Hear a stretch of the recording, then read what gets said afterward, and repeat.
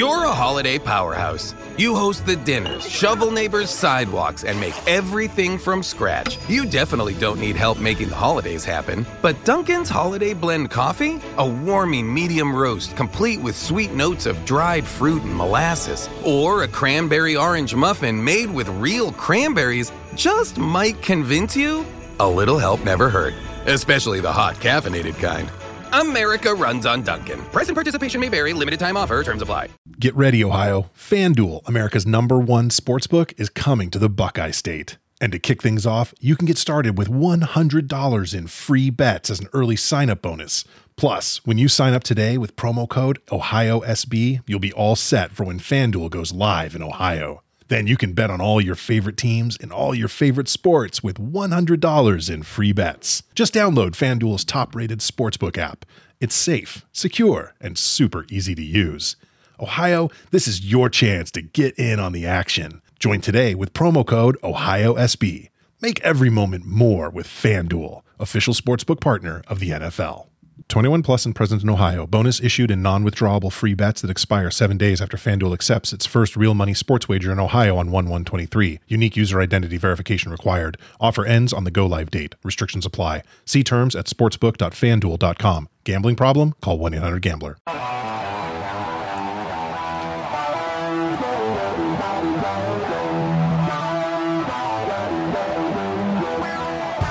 First time in a long time, but back like I never left. Taking each day as it comes, you know me, I don't read ahead. Watch me burn down everything, BDE on the TV set. When I'm in control on the road, you can never really know what's up next. Hello. Hello, hello, hello. Braden Harrington here with Davey Portman, live from Toronto. TakeOver, the tailgate, it happened. TakeOver Toronto, it happened. And we're here doing an NXT TakeOver Toronto 2 post-show for postwrestling.com. David, we just sat through a lot of wrestling. Before that, we did a sold-out show here in Toronto for our TakeOver tailgate. And right off the top, shout out to everyone who showed up. Shout out to everyone who supported us on the interwebs, the Twitter machines, and all of the people from all over the world who were like, hey, I couldn't be there, but I'm there in spirit. And you're right, you were, because that was awesome. That was a fun day. It was fun, yeah. It was a lot of fun. I'm exhausted. It's been a day. Whew. It's been a real day, but I think everything turned out pretty well. It did. Pretty well. I'm sure we'll go into more detail about it this week. But yeah, just a massive thank you to everyone that turned up, everyone that supported us. I hope everyone that was there had a great time. I had a great time. Mm-hmm. I think we're joined by a few fellas in this room right now who were there. Right. I think they had a great time. Yes, we are. We just all sat at NXT TakeOver Toronto. We're sitting with the people we sat with. We're here with friends of the show, Scrump from Chicago. Bang, bang. What is up, you guys? We're with MJ from NJ. Oh, yeah. And Jesse from the 66666. Good evening. Good evening, yes. We all sat and watched TakeOver Toronto. And, well, like you said, we had a long day. We were at our TakeOver thing. Even W.H. Park, John Pollock, and Wei Ting showed up. Yeah. That's when you know.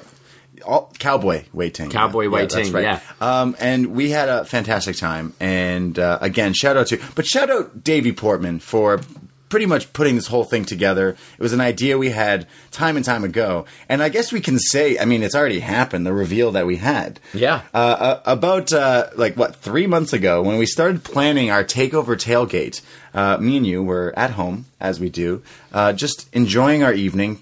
Maybe after a night out, we were sitting on our couch and we were like, how can we make the TakeOver tailgate cool? And I literally said, it'd be funny if we did a watch-along with Almas and Gargano versus Gargano, the match that we love here at up next. I said, hey, why don't you message Johnny Gargano and see what he thinks about that? So you did. You sent him a fucking novel on Twitter. His DMs were open. His DMs are open. Like, fuck it, I'm doing it. I'm shooting my shot. And you did. And we got no reply. 3 months later, Johnny Gargano replied, and he made a video for our NXT tailgate. So yeah, it was awesome. So if you were there, you kind of had to be there. But shout out Johnny Gargano, shout out Johnny Wrestling, because he's just the man for doing that. That was so awesome. So again, you kind of had to be there, but it was great. It was so awesome. So we just watched a lot of wrestling, as did the world here in SummerSlam weekend. Me and Scrump checked out Progress on Thursday night in Toronto, and we got to see like Walter was in action, Tony Storm, all a bunch of the Progress regulars. And then me and Scrump went out for nachos at Sneaky D's right after, a local spot. If you're in Toronto, go visit and get their nachos. King's Crown, beans on the side. And NXT UK just walked in. They just walked into the bar. Yep, they just... Walter in normal clothes. Well, it was weird. I wasn't there, but I'm assuming he wears the same jeans as Angelo Dawkins. I think it's he like was sweatpants. He was wearing those ring comp sweatpants. Like as much as people say I'm on brand with wearing pro wrestling tee everything, he was. That guy is on brand with his ring comp gear. Ring comp, yes. So clearly the NXT UK guys know where to eat when they visit the Sneaky D's, the nachos, obviously. And then we went to Ring of Honor. Summer card of honor. Summer something. Super card of honor. Super Summer Slam of Honor. It was Ring of Honor Hot Girl Summer. Yes, that's what it was. We got to see the Briscoes versus the Gorillas of Destiny in a ladder war. There was not a lot of people there's a lot of wrestling shows going on in the city. There was maybe like 500 people, which is, that's still a lot of people. But for Ring of Honor, you kind of expect more for a big weekend. They killed themselves for 500 people in that crowd. They did not let that stop them from putting on a show. There's blood. Yeah, there's one of those like sayings where like you don't punish the people who are there for the people who aren't. Yes. And these guys fucking killed it. Yeah, like, definitely. Everyone from top to bottom. There's some crazy stuff. I really enjoyed this random 6-man lucha match that happened with like Sin Cara Mystica or whatever he called himself now. Sin Cara. Yeah, I shamelessly just really loved that. Was just fun. Lucha wrestling is great. And there was a lot of indie shows going on in the city for Toronto for SummerSlam weekend, and we went to one tonight. And it was called NXT TakeOver Toronto 2. Now, we all just watched it, and I'm wondering if people at home listening right now have the same thoughts that we all have from watching it live. So I'm going to straight up go, was this the worst takeover you've ever seen in your entire life? Tough question. Well, so I was a little disappointed because I was hoping that the Undisputed Era would just clean up the way prophecy. Like the prophecy would be fulfilled, and they would clean up the way one Braiding Harrington would during SummerSlam weekend. But it was still a good card. It just, the way I described it to Davey, it felt like an Extreme Rules or like a Stomping Ground. Right. It was a good show, but more like a second tier, like a B-level pay-per-view. I was this is just my conspiracy theorist hat on. I think WWE are finally being fucked from ticket sales. So a couple of years ago, I tried for tickets for Survivor Series when it was in the city. Right. I was in line at the formerly ACC to get tickets. I was in the physical line for when they first went on sale. I was second in line. The only tickets they could offer the first people were singles in the 300s upstairs. Oh, wow. That's terrible. I looked on StubHub straight away. Thousands of tickets on there. Yeah.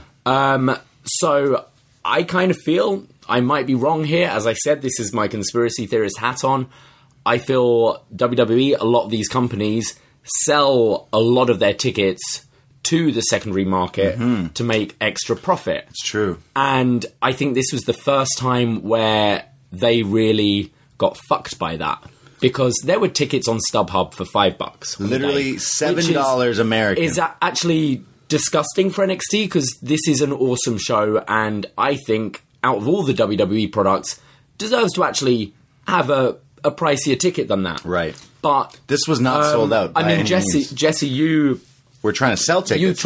You kind of got fucked over by buying tickets originally through Ticketmaster. Yeah, I bought 2 tickets, and then Davey told me, like, the day later he found, like, 5 together. So I'm like, oh, no problem. I'll just buy a ticket from Davey, and I'll sell the 2 I bought. But that proved very difficult. I ended up giving away the tickets to 2 of my friends who aren't wrestling fans, but they enjoyed the show. Sure. So I got that much out of it. But you're right. I was amazed at just the lack of interest in the show. Yeah, I would say, yeah. This was definitely not full. Like Scotiabank, I've been going to wrestling at the ACC here in Toronto for a long time. This was definitely nowhere near a sold-out show. And this was empty. Toronto's a wrestling town. Or was it a wrestling town? And I think it's people try, NXT, SummerSlam's coming to town. They try and... Jesse and I tried for SummerSlam tickets on day of release. We tried for about 5 minutes and went, this is ridiculous. Yeah. It's like, we'll have a look on the day. And I think it makes people apathetic now. I'll watch it. I don't have to be there. Whereas, and it's a shame because I felt it really suffered tonight. And this is the first time I've seen an NXT crowd like that. Toronto, Canada doesn't get a whole load of wrestling. No. Toronto gets a Raw and SmackDown every year. Vancouver or Montreal might get something. Doesn't get a bunch. Yeah. And the last pay-per-view was Survivor Series a couple of years ago.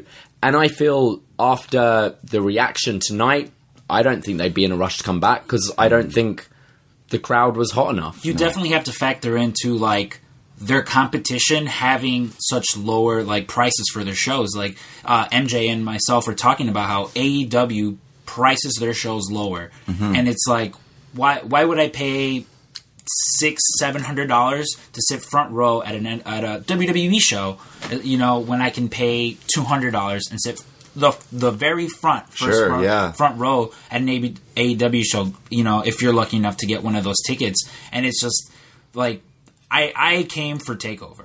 Definitely. I don't want to spend an exorbitant amount of money to go to SummerSlam and then have it not be an enjoyable show. Like, despite what I said about this TakeOver feeling like a B-level show, it was still a great show. We still had a great time, and I would rather this TakeOver any day over a SummerSlam. It makes you wonder if the competition... It makes you wonder if the competition is, like, now traveling to these events, right? I think a few years ago the WWE started this, where they do all 4 events in the same city. Yeah. They want it to be a destination for their fans. Now we're seeing things like Double or Nothing, All In's going to be coming up soon. I think the competition has made it so that fans maybe are willing to travel. Like, I came up from New York. Right. I'm looking to see one show. I chose TakeOver. And I have chosen to go to SummerSlam, which it sounds like the SummerSlam ticket's a little hotter. That hurts the TakeOver crowd. Probably hurts all the secondary shows. I think, like, the ROH show might not have been so well attended either, based on what I think destination has become. Right, no, because we went to WrestleMania this year. I traveled from Canada to New York, and like there was just people everywhere. And of course, it was my first WrestleMania, so I saw like just crazy amounts of people, literally everywhere. And this whole time this week in Toronto, I see wrestlers, I see wrestling fans everywhere throughout the city. They didn't show up tonight, I don't think. Like, who showed up tonight? Not the most amount of people that I've seen, especially for a TakeOver. Now, again, we were all at the show in the arena, and we're saying this. We have not watched this back with audio from TV, and I mean, I've been on Twitter a little bit, but some of the reactions are people were like, hey, what's wrong with Toronto? They're really quiet tonight. Yeah, we were. From where we're sat as well, we just saw all those empty seats on the hardcam side, which is, it's just disappointing. I'm used to TakeOver being the thing that fucking injects you with energy for the weekend because it's such a rabid crowd. But I will say, I still thought it still was NXT. It still was that product. Like, people were still here to support, so it's not like they were here to just be negative and stuff. I definitely noticed, like, the last time I was at a TakeOver was in New York, this past WrestleMania whatever. And before that, I was at the TakeOver Toronto. So again, that's years ago. But even then, felt crazy hotter than this event tonight. I will say also, the booking of this show, and we'll get into that. You guys will get into that? Yeah. Confusing. Definitely. When you have that first match and Undisputed Era doesn't win, it kind of set the tone for, like, well, what's going to happen? You had 2 women's matches opposed to 1, so the first one was hot. I got to say as well, we're normally the positive guys. Yeah, wrestling. Definitely. We're the positive. We've got the great show that we talk about every week, but we've been down on it since TakeOver 25. It's been fine. It's been not been bad. See, it just hasn't been what we expected, and this TakeOver maybe reflected the last couple of months of TV. It's like you said, it's just been fine. And that's the problem. Where is it? Triple H is, having too much to do on the main roster? Is it just like it?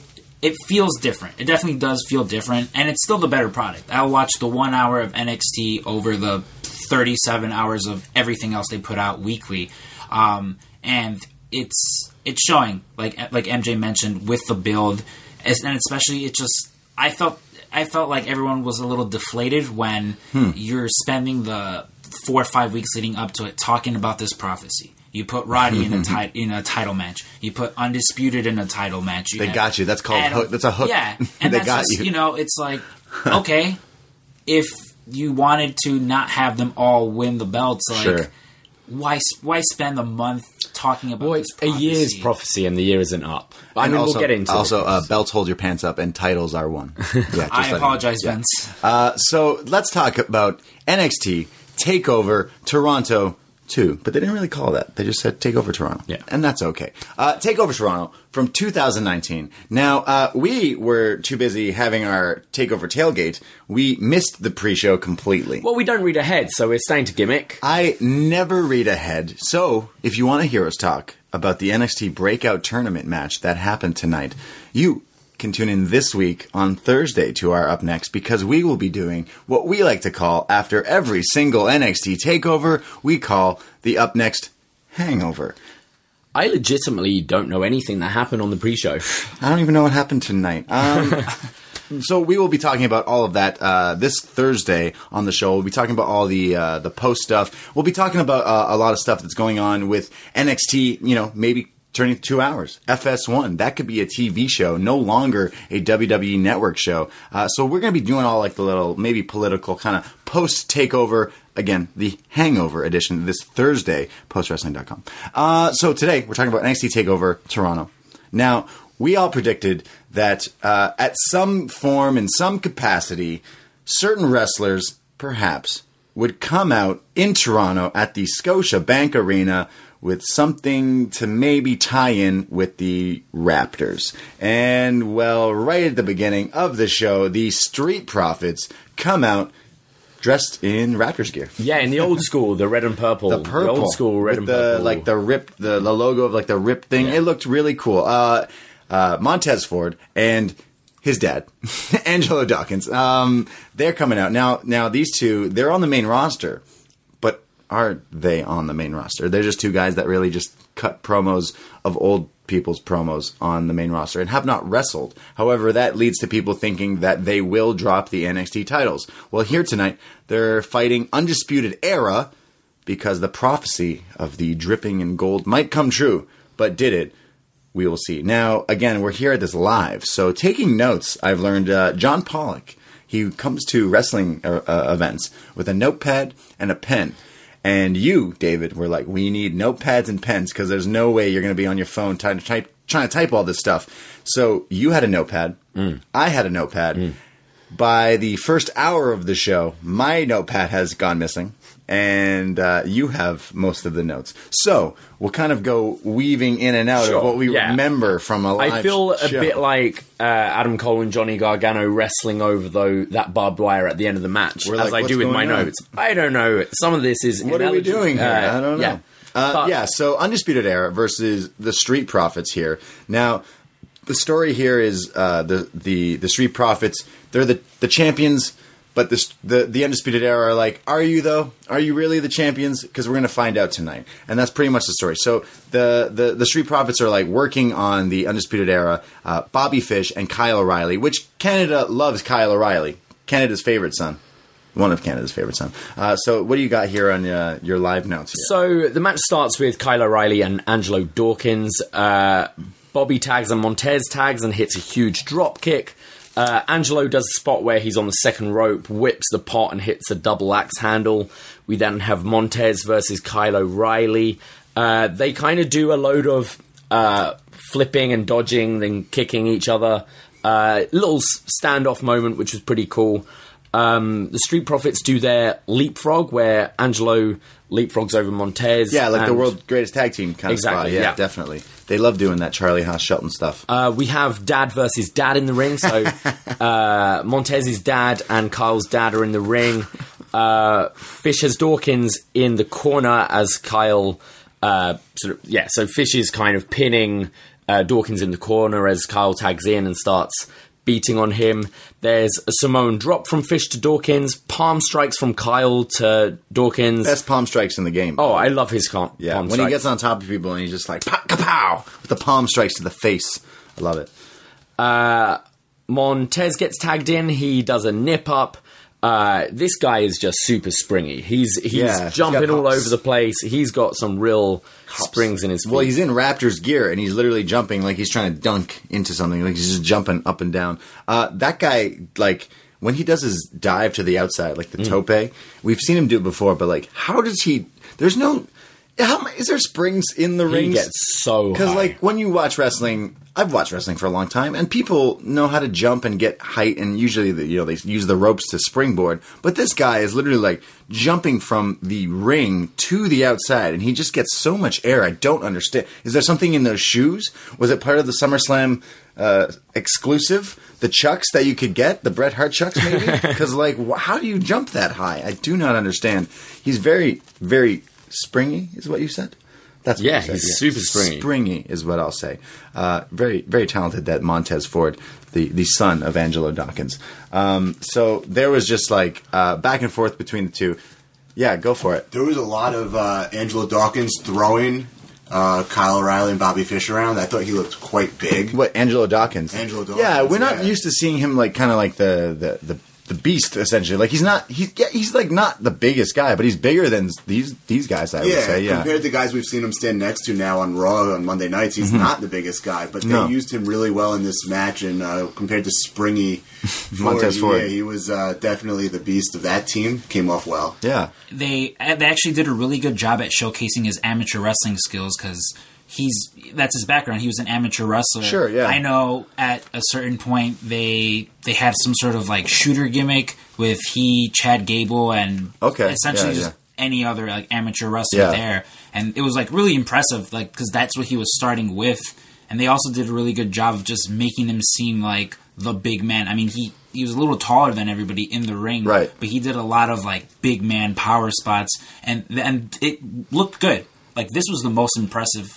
Like Dawkins? Dawkins. I've never seen him. Definitely. Like, everyone was looking forward to this match because this was the match they kind of proved. Now, I actually really like this match. I was just joking that the Street Profits show up on Monday Night Raw and all they do is quote guys from the Attitude Era. Well, in this match, Montez Ford hits the spine buster like Rocky Johnson.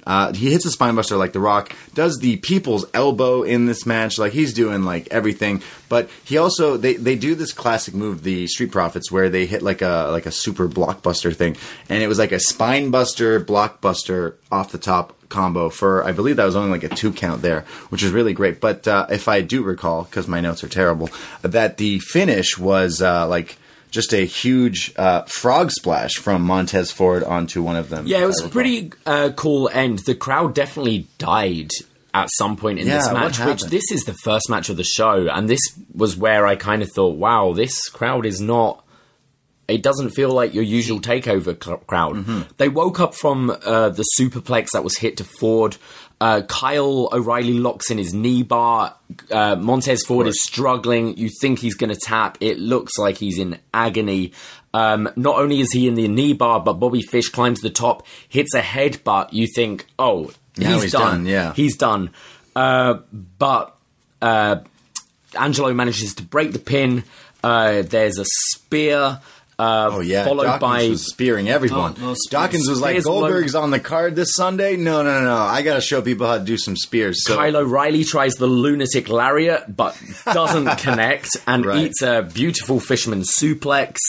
The Street Profits hit their kind of doomsday device blockbuster where they get one on the shoulders. Yeah. There's actually dueling chants. Like, I would say at the start of the match, the crowd were definitely into Undisputed Era. Also, they also handed out the red cups. Yeah. Like, throughout the entire Scotiabank, people were just holding up these red cups. And not because every single one was at our TakeOver tailgate, because we also handed out red cups for the Num Num Juice. But it was just really cool to see that in the crowd as well. And the finish of the match is a spear from Angelo Dawkins to Bobby Fish, and then just one of the most beautiful frog splashes in the business from Montez Ford. I'm pretty sure he touched the cage hanging above the ring. Wait, what cage? Springy Ford. Splashes onto Kyle. 1, 2, 3.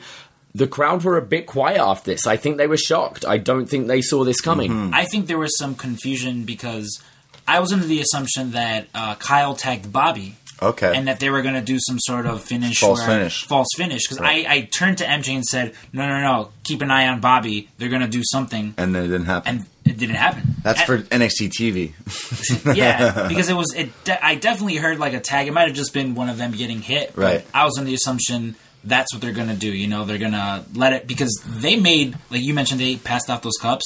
These guys look like rock stars. Yeah, they did. Everyone's holding up the num num juice. Everyone's holding, the num it juice. looked cool. They jumped in the crowd with everybody. Yeah. They looked great. And they retained. So, I mean, this is weird because here in NXT, we've been doing this show for quite a while.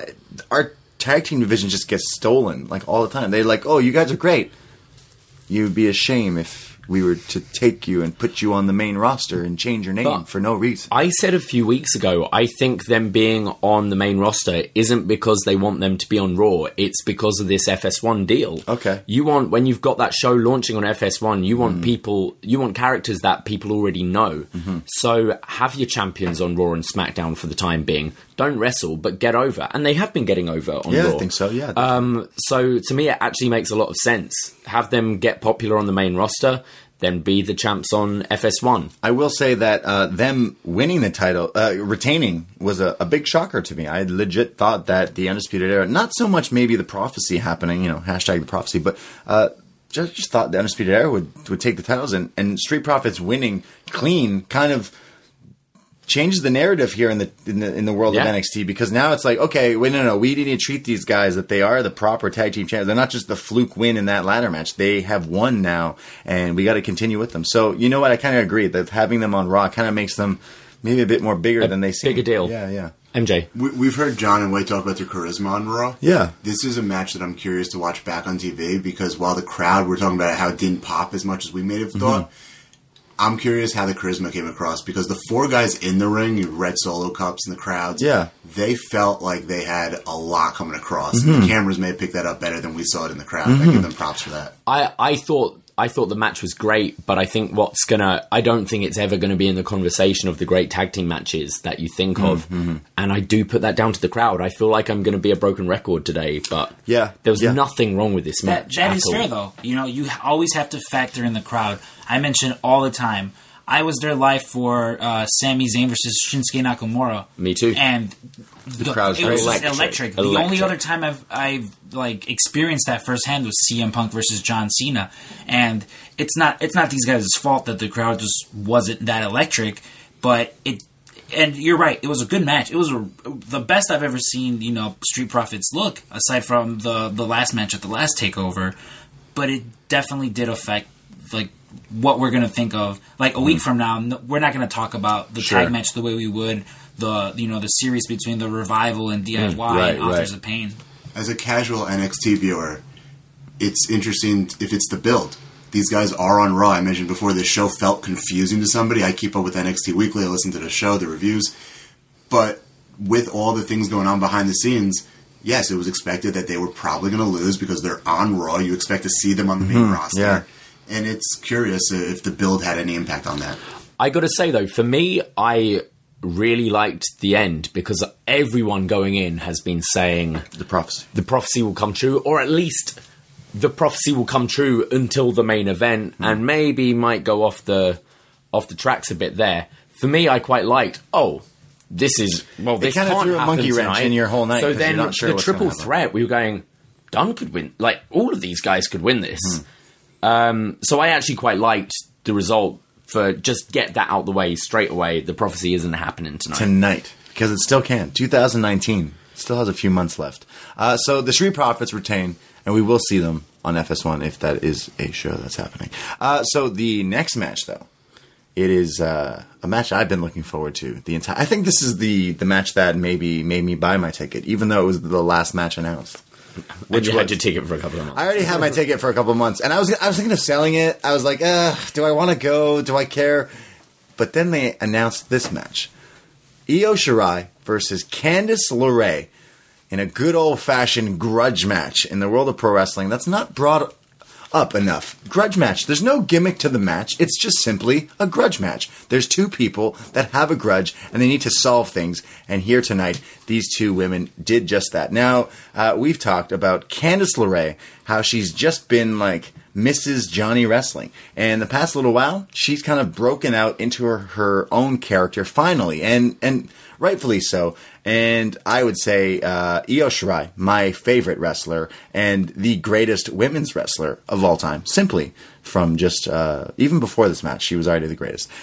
Seeing her new heel persona live in person with the new heel, the black lights, the Titantron with the Japanese Titantron and the weird trap music and everything dark and evil and sinister, I fucking love it. I don't know what it is that this character just brings me in. I just need it more in my life. Io Shirai gets me high. In fact, Io Shirai is the best. I really like this match coming up here. Candice LeRae, I've seen now on the indies a bunch. I've not watched a lot of Io Shirai in her prior to WWE, but her changing just instantly changed the game for me, and this match was really great. In fact, I think this match may have hurt the other women's match later. Now, we were all here live in the crowd, and people were, I thought, were really hot for this match. I think until that final match, this was the hottest the crowd were. Yeah, because they got into it. I saw my friends Steph and Kelly. Kelly, the Mario Kart champion. Shout out to Kelly. We don't need to talk about our Mario Kart. But Steph is very, very casual. She's been watching wrestling for years. Sure. Doesn't follow NXT at all, but came to see the show. And she went, that first women's match, the best match of the night, by far. And I think there's a really strong argument for that. The story is simple and great. The video package hyping it up was awesome. With the music video with Poppy. I was disappointed Poppy didn't play You thought Io Poppy was going to play her out. Yeah. But yeah, let's go into the match. Yeah, go for it. What do you got for notes for this one? Candice charges Io Shirai to the outside right away, straight away because she's mad. Yeah. Io attempts a sunset flip bomb to the outside, and Io suplexes Candice LeRae onto the announce table, but it does not. Ooh, yes, that's when the crowd definitely got into this. They're like, "Whoa, these girls are fighting now on the announce table. We don't do that till like the later, the hardcore matches." But this wasn't a gimmick match. This was there's anger, there's grudge, there's the grudge. Candice then eats a baseball drop kick, and Io flips to her feet from a head scissor attempt. There's a lot of Io's showing off her, still able to show off her high flying ability, but within this heelish persona. Right, you can't be the genius of the sky and do like the craziest like heels shouldn't be doing the flashy moves because that's what people want to see. So Io Shirai still with that like skill there, she's still doing it. There's a spot in this match where she goes for her tiger feint kick, the 619. Yeah, but Candice blocks it. And they go into a scuffle with different moves, and then like literally a few seconds later, she then hits the same move, but to the back of the head. Now, see, if you're a face wrestler, you're going to hit the 619 like a normal person would. But if you're a bad person, you're going to kick someone in the back of the head because it hurts more, because they can get concussed. It could hurt.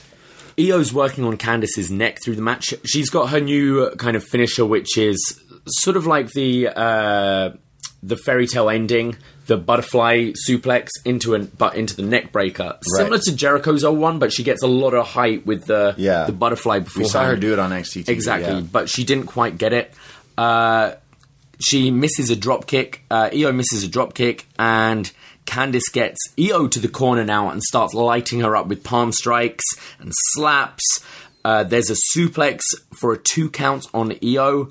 And then there's a leg scissors into an octopus on Io, followed by the 619 you mentioned that got caught into a devastating looking neck breaker from Candice LeRae. Yeah, there was one off the like even the top rope, I think. That was kind of like the Hurricane used to do, but it's like off the top rope, you like swing, and I don't know how that doesn't hurt yourself as well, but that definitely woke the crowd even more up because like, whoa, that looked crazy. A top rope neck breaker. Yeah, it's crazy. Candice is sat on the top rope and gets drop kicked to the outside. As she's climbing back in, that's when she takes that 619 to the back of the head. Ouch. Gets dropped on the apron. There's then an incredible looking not a suicide dive, but a suicide DDT from Candice LeRae to the outside. Suicide dive suicide DDT. Exactly. Yeah. Just spiking Io on the outside. Io then hits a nasty looking stomp to the back of Candice's neck. They are not holding back at all in this match. I was really happy that this match was added to this card, and during the match I was like, I can't believe I'm watching this. This shouldn't be on NXT TV. This should be a TakeOver match, and it felt like one, definitely. As Candice is in the rope, Io hits a kind of V-trigger, a great knee right to the face, followed by a snap German suplex with a beautiful looking bridge. But still only a 2 count. We have a Meteora from Io Shirai in the corner. Moonsault attempt that gets missed. Ran into the turnbuckle. There's a German suplex attempt. A German suplex attempt off the top rope. Right. It's kind of the Ospreay Ibushi spot where they go for the suplex. Io Shirai lands on her feet and Candice LeRae turns around. We then get a Poison Rana. She's been watching Naito in the G1. Candice hits a Poison Rana, a reverse Spike Rana to Io Shirai. Crazy. This is where that top rope neck breaker happens. Gotcha. This should have been the finish, but it wasn't. It was a 2 count. Live. The crowd, the crowd are the hottest they've been all night. This is awesome chants erupting. We've got a top rope Spanish fly for a 2 count. There was a... as I'm reading these notes, I'm like, oh yeah, they did that as well. There was a guy sitting next to us who, when the Spanish fly happened, he was like, that's it. I saw a Spanish fly. He was done. He was like ready to leave. Bye, guys. He's like, I just saw a Spanish fly. He's like, did you see that? That was a Spanish fly. These girls just did a Spanish fly. I'm like, yeah, they did. And it was a 2 count. 2 count. Even the finish. Mamma Mia chants from the crowd. Palm strikes back and forth. And then Io hits her butterfly neck breaker, followed by the moonsault. And Candice kicked out. Candice kicks out. So Io Shirai has maybe the most beautiful... I mean, Io Shirai is the most beautiful. But she also has the most beautiful moonsault. But Candice LeRae kicks out. Her moonsault's different. Whereas we were talking about Montez Ford's frog splash, where he gets so much height. You see these beautiful... Charlotte's got a really nice high moonsault. Yeah. Io's has speed. Sure. She rotates and just crushes them fast. And I don't think anyone's kicked out from her moonsault. They have not. I might be wrong. Until Candice LeRae. And the crowd exploded. NXT chants, this is awesome. And then Io Shirai traps Candice LeRae in a leg scissors wrapping around the neck. Mm-hmm. She chokes out Candice. Candice passes out. This was a fucking great match. Yeah, this was one of the best women's matches I have seen in quite a long time. In fact, I dared you to tell me a women's match that was better than this in, I don't know, this year. Honestly, I thought this was really fantastic. I'm not saying that because I love Io Shirai that much, but I do love Io Shirai that much. I just thought this had a little bit of everything. You kind of had, like I said, I like a good old-fashioned grudge match. You needed a little bit of a storyline to sell me a fight. They did that because I watch NXT TV every week, and they have built this story up perfectly. For me, as a viewer, you see these two people, they have an argument, they need to settle this. We'll put them in a match. And then they do that, but then they also, deliver. And not only Io Shirai turning to the Black Lotus character that she kind of has going on here, but it's also Candice LeRae. Now, Candice LeRae lost this match, but did she? Because really, this kind of helps her. This makes her not the TV star that I see, but now Candice TakeOver. This makes me think, hey, wait a second, why shouldn't we have more than one women's match? Just because it's not for a women's championship doesn't mean that the women don't deserve a match on TakeOver. In fact, I think this might set the precedent for future TakeOvers where, you know what, sure, 5 matches on the card, 3 of them can be the guys, 2 of them can be the girls. We don't need to have all the guys all the time because these ladies may have had my favorite match of the night, to be completely honest. I would say I completely agree with you. I think this story has warranted more than just one match. Yep.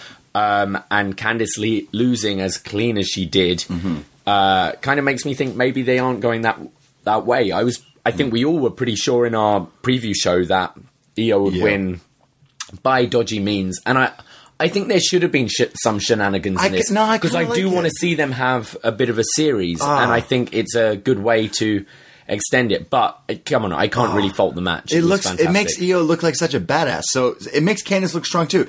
Io hits the move. We've seen her hit the moonsault. It's beautiful. It's such a great moonsault. Candice kicked out. So Io's like, all right, well, I guess I got to do what I got to do, and puts her in this like Venus flytrap type thing, and makes her tap out or makes her pass out, and it's like, okay, then it's still like the character is still evolving there. So I think it was just such a fantastic little spot here. I will say I really like this match. This was match of the night for me, and touching on what you said, character evolution.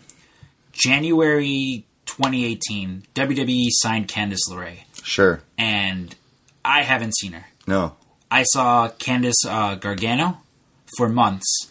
And every now and then, there was little glimpses of Candice LeRae. The Candice LeRae who took that super kick, right? With thumbtacks. She's been a side character. The Candice LeRae who was tearing it up everywhere. But it was just brief little glimpses of her. Tonight, I saw Candice LeRae. Right, yeah. And it was great. It was great seeing her go out there and wrestle, because she's one of the more talented women they've had on that roster. Definitely. And there's been an influx of other women that kind of been pushed ahead of her, which is fine. Mm-hmm. But I agree with you, Davey. It should have been somewhat like of a shit finish, so you can go back to that match. But match of the night for me. I was happy that the people who aren't you and I and Davey and all the guys here who know Candice LeRae and who knows what she can do now know who she is. If you didn't know, now you know. Now you know. Jesse. I think it should be noted, Io has new gear. Yes, I noticed. Yeah. She's been shopping with Seth Rollins, I think. Yeah, well, I liked it. It's like this sort of like... Whoa, Io's cool. like this sort of a racing uniform kind of thing. You're right, yeah. Right. Kill Bill, almost. Yeah, exactly, I would say Kill Bill, yeah. Yeah, look to me like she's like black with like this neon green line. She's in the, what is it, Fox 5? What's the... Fox 5 Force? Yeah. 5 Fox Force? Yeah, that's it looked more to me like a futuristic gang leader or something. F-Zero. Akira. Sure. Like all that cool, leather. Also, black leather. I don't know what it means for the feud going forward, but she didn't, you're talking about shenanigans, she didn't cheat, Io didn't cheat, but she did leave the hold on after. Longer. This is true, yeah. She left the hold on, and then at the end of the match, I don't know if it had already gone to a commercial on the broadcast, but I could see her in the ring. She was like, motioning to Candice to shoo away, and she's saying, go away, get out of here. So she's working on developing that heel character. Yeah. She didn't cheat. She's definitely all in with it. No, she's bad. Yeah. She's bad. MJ, what do you got to say about this? We'll get to the finish of the show. Right. But if Johnny TakeOver, Johnny Wrestling, is no longer Johnny NXT, Candice LeRae picks up the mantle.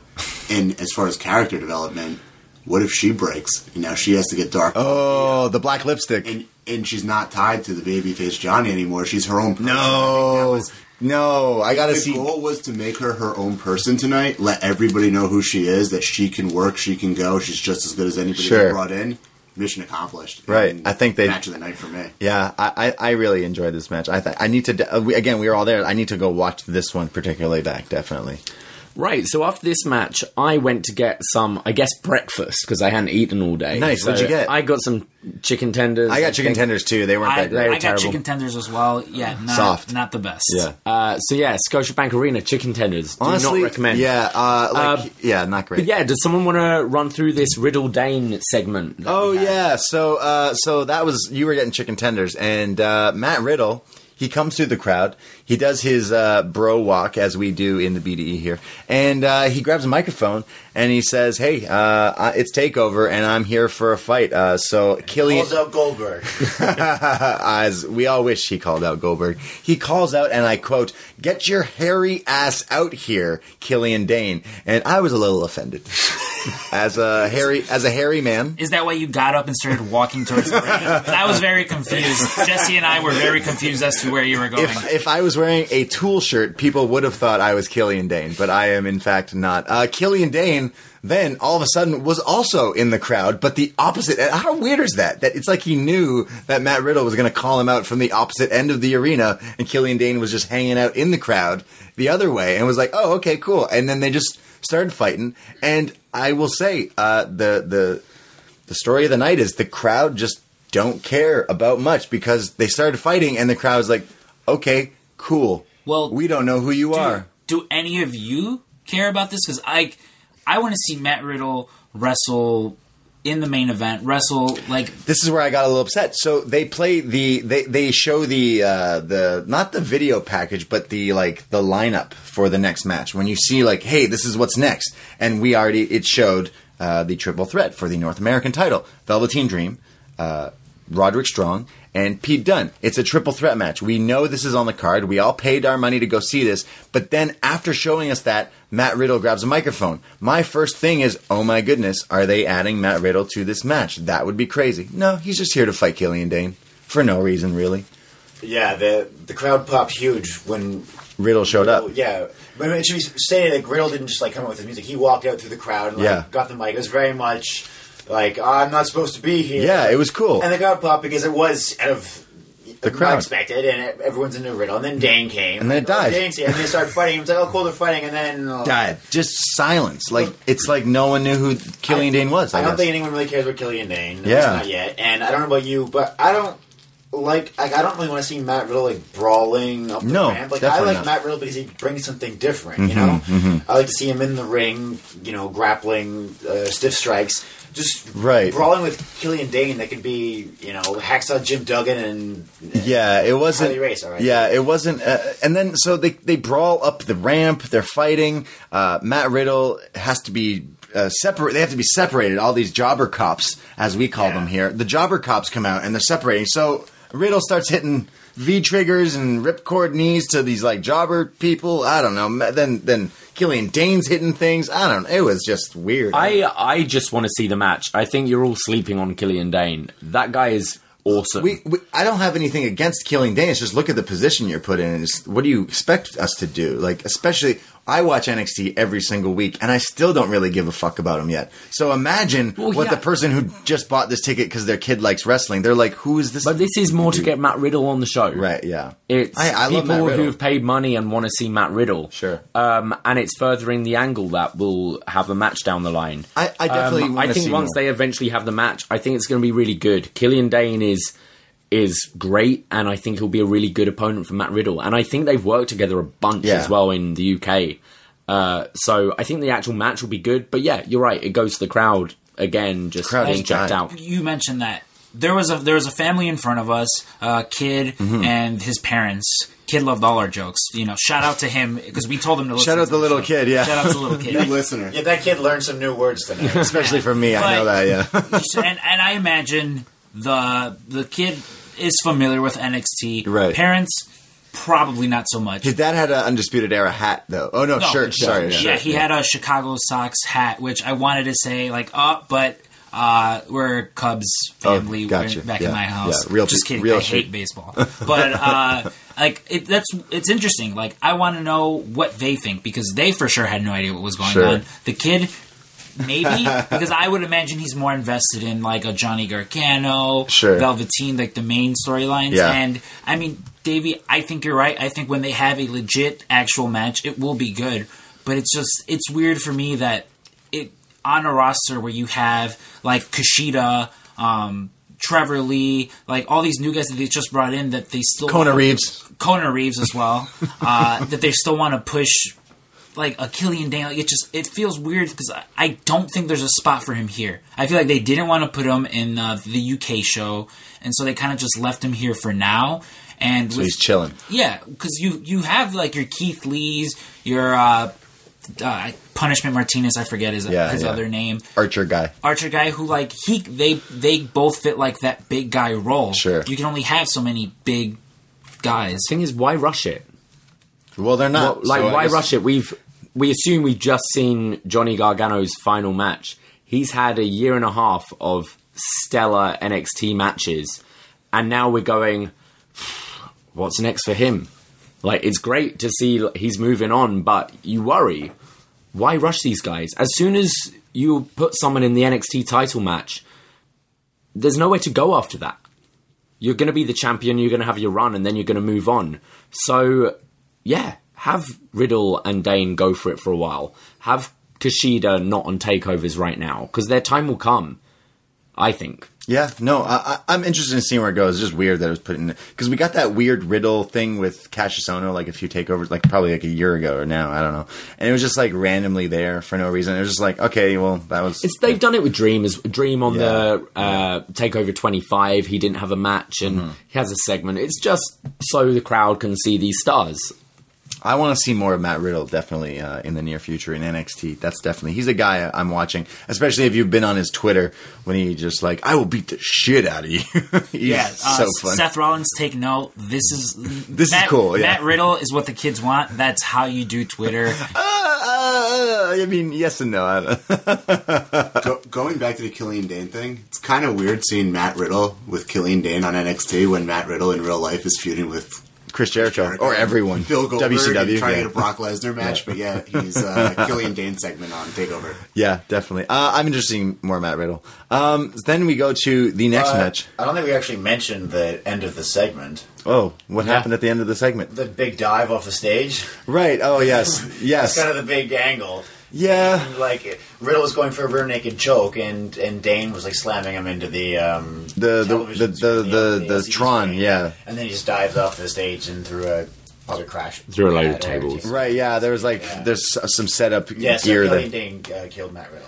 Matt Riddle is dead. Yeah. And he looked like a security guard got taken with them. Jobber cops. That's right, yeah. No, that was quite cool. Jobber cops. Yeah, the Jobber cops are just taking... It was probably JC or Chris. One or two. Yeah. Well, I think they were local guys, weren't they? Nikos Rikos. On the Dan for Greek wrestling. I love how Scrump and MJ laughed there. Like, oh yeah, they don't know. You have no idea. I'm from here. You guys have seen my Canada tattoo. Then we go to our next matchup, the North American Championship of NXT. Velveteen Dream versus Roderick Strong versus... I'm already blanking on Pete Dunne. Who was already in this match. Pete Dunne is in this match. Now, we made some predictions this week on Up Next about entrances because we're usually spot on this show. I'll toot my own horn here. I usually am like, hey, this guy's going to come out dressed like this guy's going to come out dressed like this, and he's going to do this. I didn't have any predictions, and you had some predictions, and I think you were pretty spot on everything. You were pretty 2 for 2, I would say. I think so. We said that you said that Velveteen Dream, in some shape or form, will come out representing the King of the North, the Toronto Raptors. Now, the Street Profits came out in the Raptors gear, but literally, Velveteen Dream came out with the Toronto Raptors cheerleaders. They came out with the Raptors logo on the Titantron. It was a whole thing. Kawhi Leonard was there. It was great. Not anymore. First, there were Mounties. Yeah. Oh, sorry. There was Mounties. Like some Dudley Do-Right thing. There was super. Yeah. There was. So let's get this out of the way. We did predict. What would he come out? Both he and Johnny Gargano. That was our thing. How are they going to come out? Yeah. And it's not a spoiler. Johnny Gargano came out as Wolverine. Yes. All right, Wolverine, the one famous Canadian superhero. I for sure thought that Velveteen Dream was going to come out as like Canada's next big like superhero, which was Brendan Fraser. Yes. Shout out Matt Ross. Brendan Fraser was Dudley Do-Right in the live action. Just letting you know that. Letting you know that. Well, Just letting you know that. That was the thing. Mean, the Mountie costume he came out in was cool, but if he would have came out looking like he was about to fight Imhotep. Yeah, exactly. He came out dressed as the King of the North, essentially. You called it. This was, it was an easy pop for the crowd. I would say... The entrances were probably on the lower end of takeovers. It was just cheerleaders. They were fine. And then he's like, I'm Velvet. And then he came out in his Seinfeld puffy shirt, and it was like, yeah, I'm just me. I'm just chilling. He didn't come out dressed as Kawhi. He didn't come out dressed. He was in red and white. That was all right. Yeah, he came out with the Mounties. He came out with the cheerleaders. I still enjoyed it. It was cool, and it got like. I don't want to say cheap pop, but it was a cheap pop. You put up the Toronto Raptors logo on anything in the city right now, and people will scream, "Yeah, go Raptors!" That's what Velveteen Dream did. Coming from America, I wanted the national anthem.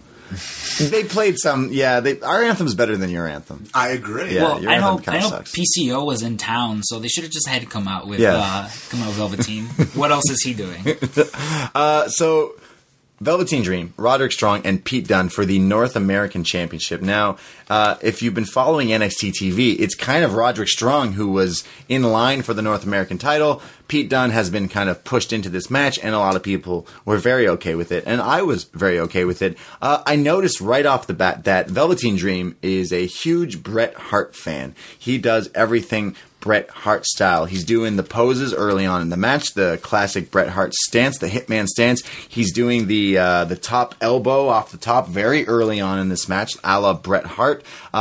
There's a spot where there's a huge, like, I think it was Roddy who hits like a huge Uranagi on the outside, but not just on the outside, but like one guy onto the other guy. Looked very, very cool. Now, I don't know what it is with British wrestlers, but they really love fucking your fingers up. We just hate. You hate hands.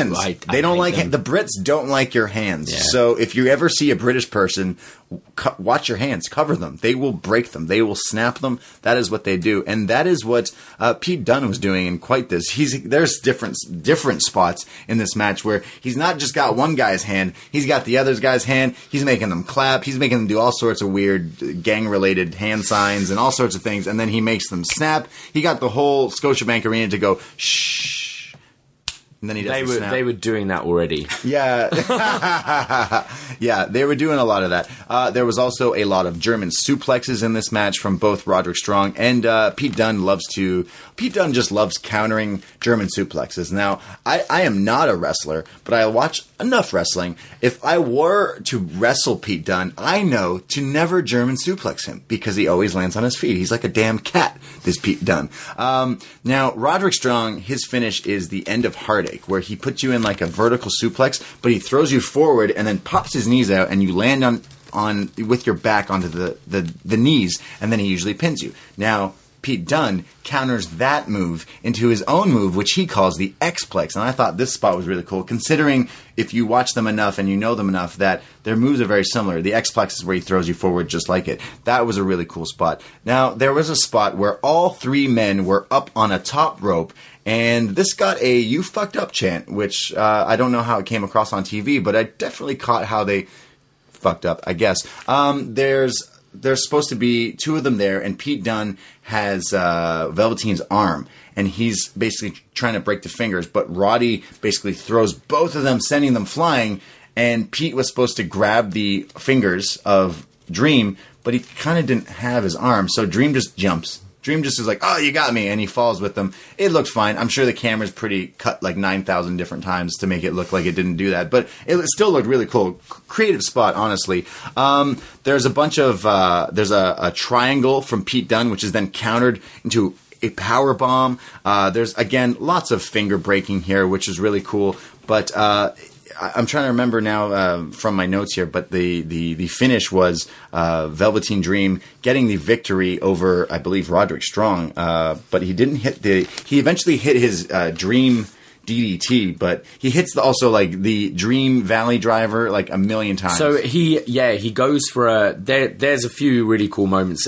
Dream hits a kind of coast to coast elbow drop that to the corner, which was pretty cool. Well, yeah, that's when was it Dunne had Roddy in a triangle in the corner? And so Dunne is lying on his shoulders, like on the back of his shoulders, to like a standing Roddy in the corner, and Dream gets on the other side, and does like a coast-to-coast elbow drop. He's a big Shane McMahon fan, obviously. Yeah, Roddy locks in the stronghold, the Boston Crab, to both of them at the same time at one point. Cool, yeah. Velveteen goes for a double DVD, but they both wriggle out, and at that point, Dunne grabs both of their hands and does the finger snap to both of them at the same time.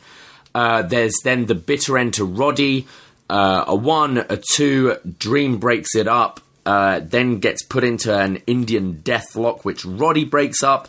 Roddy locks in the stronghold again, which Dream breaks up.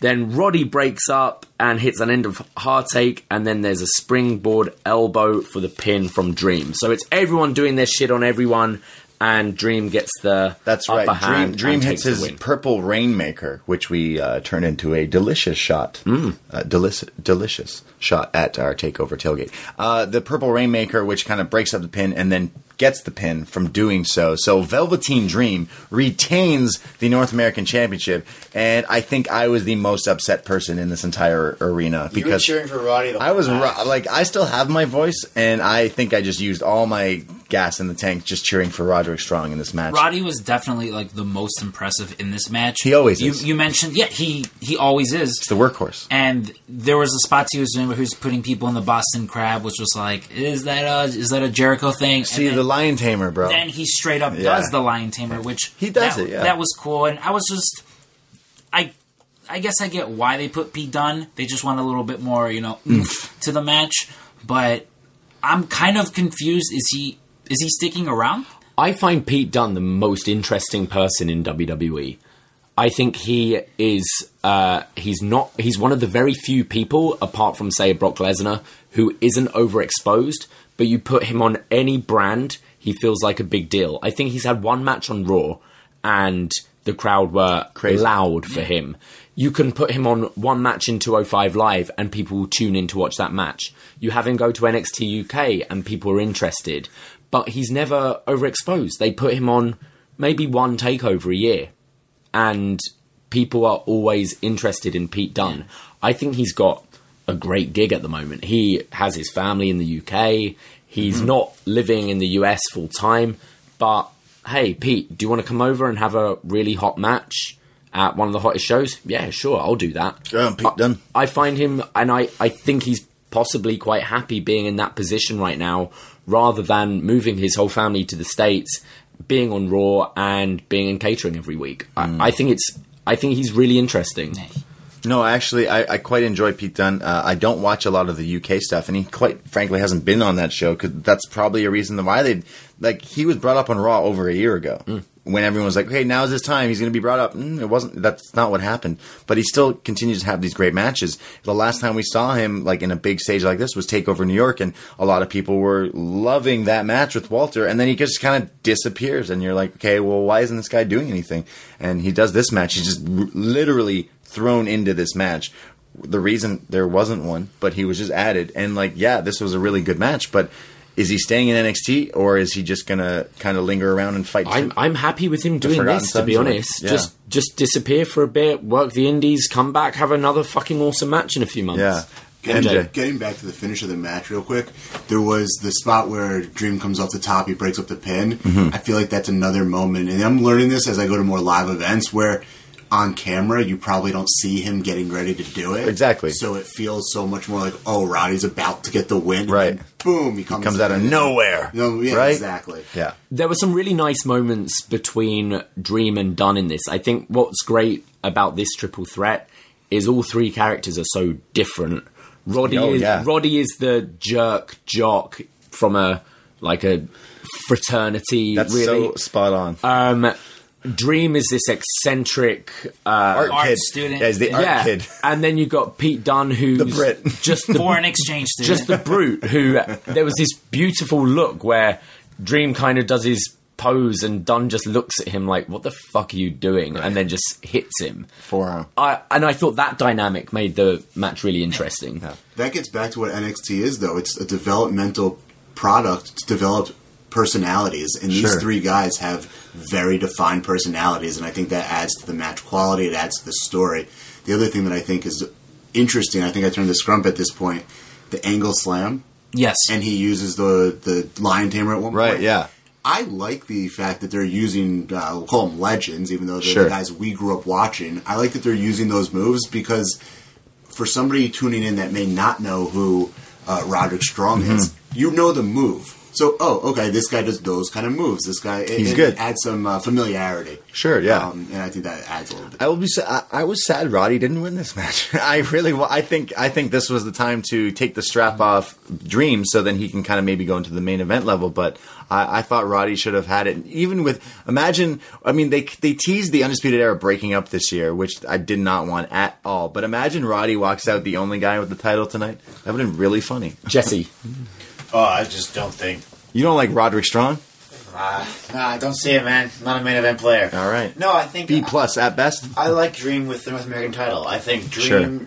I like because, as David was saying, as we're all sort of realizing with more and more discomfort, what is even the point of getting sent up to the main roster now? Like, there's just... You don't want to. It's saturation point. They can't use them all. I'd rather stay on this show and have fun, creative outlet where I get to do my craft and have fun. And yeah, I'm not getting paid to maybe a lot as much as these people, but you're having fun more so. And you're getting a cool spot. I don't know. It just seems like that. Right, and because Velveteen Dream is still quite young, yes, I would like to see them do with the North American title what sort of New Japan did with Shinsuke Nakamura in the IC title. Okay. Like, just make that his title and make him make the title. Like, have him a good long run. He's already making that title. Yeah, he doesn't need to go anywhere, so I'm happy with it. I mean, this is the WWE we're talking about, but surely if they are moving to FS1, the pay structure has to change. Definitely. So is that to me, that's the only incentive for moving up. I don't know, guys. I think Johnny Gargano would look at the main roster and be, where is my place there? In my opinion, he should be the guy.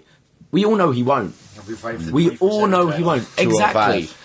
Whereas you go, okay, I can stay here. I can be the guy on this third brand, which will be on broadcast TV. And now you may even be making similar sort of money as well. I've been watching this trailer that's been out this week for the new WWE video game. And, you know, you have people like Stone Cold Steve Austin and Roman Reigns and Velveteen Dream, which makes an appearance. I'm not saying that because he's in a commercial for a video game, he's being called up. It's just they had to put someone from NXT in this commercial, and he was the guy they chose. So it shows that, like, maybe he will be not the face of NXT, but definitely like a major character, especially if they make this a show that's not just a network show, but like an actual show on FS1, like the rumors have been saying. I definitely agree with what Jesse was saying as far as like make this title mean something by having him hold on to it for as long as he did, similar to what they did with Pete Dunne. Pete Dunne held that title for 16 years or something like that, and it made it feel important. Like when Walter beat him, like you knew Walter was a big deal. Yeah. But when he beat him for that belt, it was like damn, whoa. And I think I don't know if it was with MJ or with Davey, where we talked about how Daniel Bryan was doing this whole shtick where I got this, major announcement I'm going to make. It seems like they dropped that, but personally, what I was hoping for was send him to NXT because. There's the whole... Send everyone. Because NXT is probably moving to FS1. Let's talk now as if it's announced, it's happening. Sure. NXT's moving to FS1, and you need stars. As much as we love Adam Cole, Gargano, Velveteen... They gotta stay. Yeah, they need to stay there to be established as those guys. Right. And I feel like Daniel Bryan would have easily been able to like put into that show just because he has a similar style to all those guys. He's a smaller guy, and he is a bigger name. Like, I know who Daniel Bryan is, but to some people, that's Brie Bella's husband with the beard. And that would bring in some people. And I think if they are like doing this long run with Velveteen, it would have been nice to have seen someone like Bryan put him over because those two seem like they could make that title feel more important than like the main title. Even. I think NXT has enough guys that they can continue to make names, but you just can't keep doing the thing where we watch these two guys called the Viking whatever the fuck, and then they do some crazy match at TakeOver New York with Aleister Black and Ricochet, and Aleister Black and Ricochet do their send off, they do their final bow for NXT, and we all cheer them and go, wow, what a crazy tag team match, that was nuts.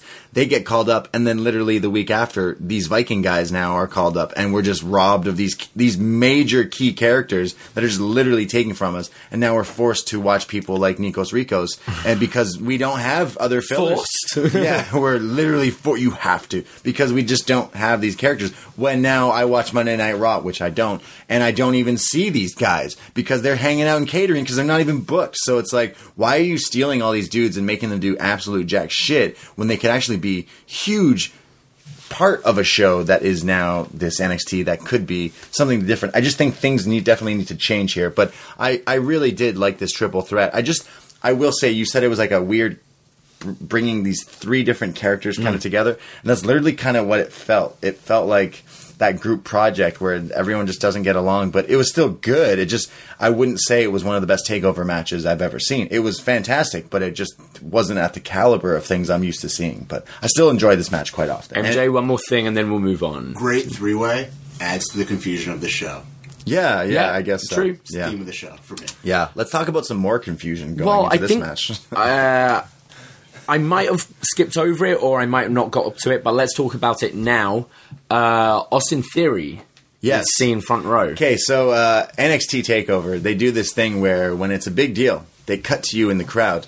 They go, Kushida. We got Kushida. And people were like, oh, damn, that guy's from New Japan. That guy's fucking lit. That guy's sick. We go to Keith Lee. Damn, that guy was great. That guy's amazing. We go to all sorts of people. We've been doing this for quite a while. Let's cut to Austin Theory. And that's the sound the crowd made tonight.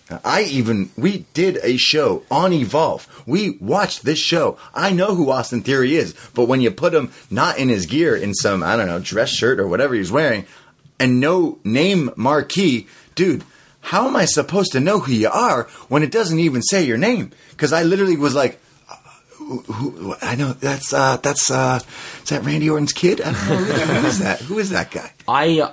I don't think this was an NXT call up. I think this is hyping. I think it's hyping Evolve, right? Which I think Evolve will take the place of what NXT was. Yes, definitely. Similar to we saw Walter and Tyler Bate. Yeah, they were there. That's hyping NXT UK. I think they're just. I don't think there's any sprinkling some guys. I don't think there's any new signings that we don't know about to NXT. That being said, though, just showing Austin Theory will probably main event takeovers in like 2 years or something along those lines. Well, I'm not shitting on Austin Theory. He's only like 16 or whatever. I'm pretty sure at some point down the line he will. I've watched some of his stuff. It's cool, but literally, like, I watch a lot of wrestling. And when you show some schmuck in the front row without a name key, how am I supposed to know who you are? It is possible they name keyed him on the broadcast. Sure. Live. Exactly. Crickets. Yeah. No one knew who he was. Even the guy beside him was like, hey, bro, can you hold this beer for me? Like, hold on, I got to tie my shoe. And they're like, no, you're on camera now. We can't do that. Like, literally, there was people beside him like, oh, I'm on camera. Hey, what's going on? It's like, no, we're trying to show Austin Theory here. It's like, he should have had like that. The belt. Title. This is, let's say, this is to promote Evolve. Let him wear the belt. It was just funny. I didn't realize it was him. We're talking about NXT like it's already on FS1. Yeah, let's see, and this is a podcast for another day. But at the end, there's a lot going on there. I think that they're probably internally trying to scramble and figure out, all right, what's Evolve's role going to be? Do we want to key him as Evolve champion? Do we not? Sure, yeah. He's just waiting. He's just waiting till they go, okay, cool. Now you're in this spot here. You're the takeover spot now. Like, he's good. Don't get it twisted. It was just funny that they did. All I know is if Evolve is getting put on the network, that means Eddie Kingston is in Evolve. Oh. And if I get to see Eddie Kingston on the WWE Network, just like we were there for that Progress show, and Eddie Kingston. Me and Scrump, during the intermission of Progress on Thursday night, we're just having a conversation at the back of the bar of this venue because of the intermission. And then Jim Smallman goes, hey, guys, you got 5 minutes. And then the second half of the show starting. We're like, cool. We're having a conversation. We're talking to some people. Then all of a sudden, a fight breaks out right beside us, literally right beside us at the bar. But when we look at the two people fighting, it's Eddie Kingston and Trent Seven. And I'm pretty sure that Eddie Kingston, being the troll that he is,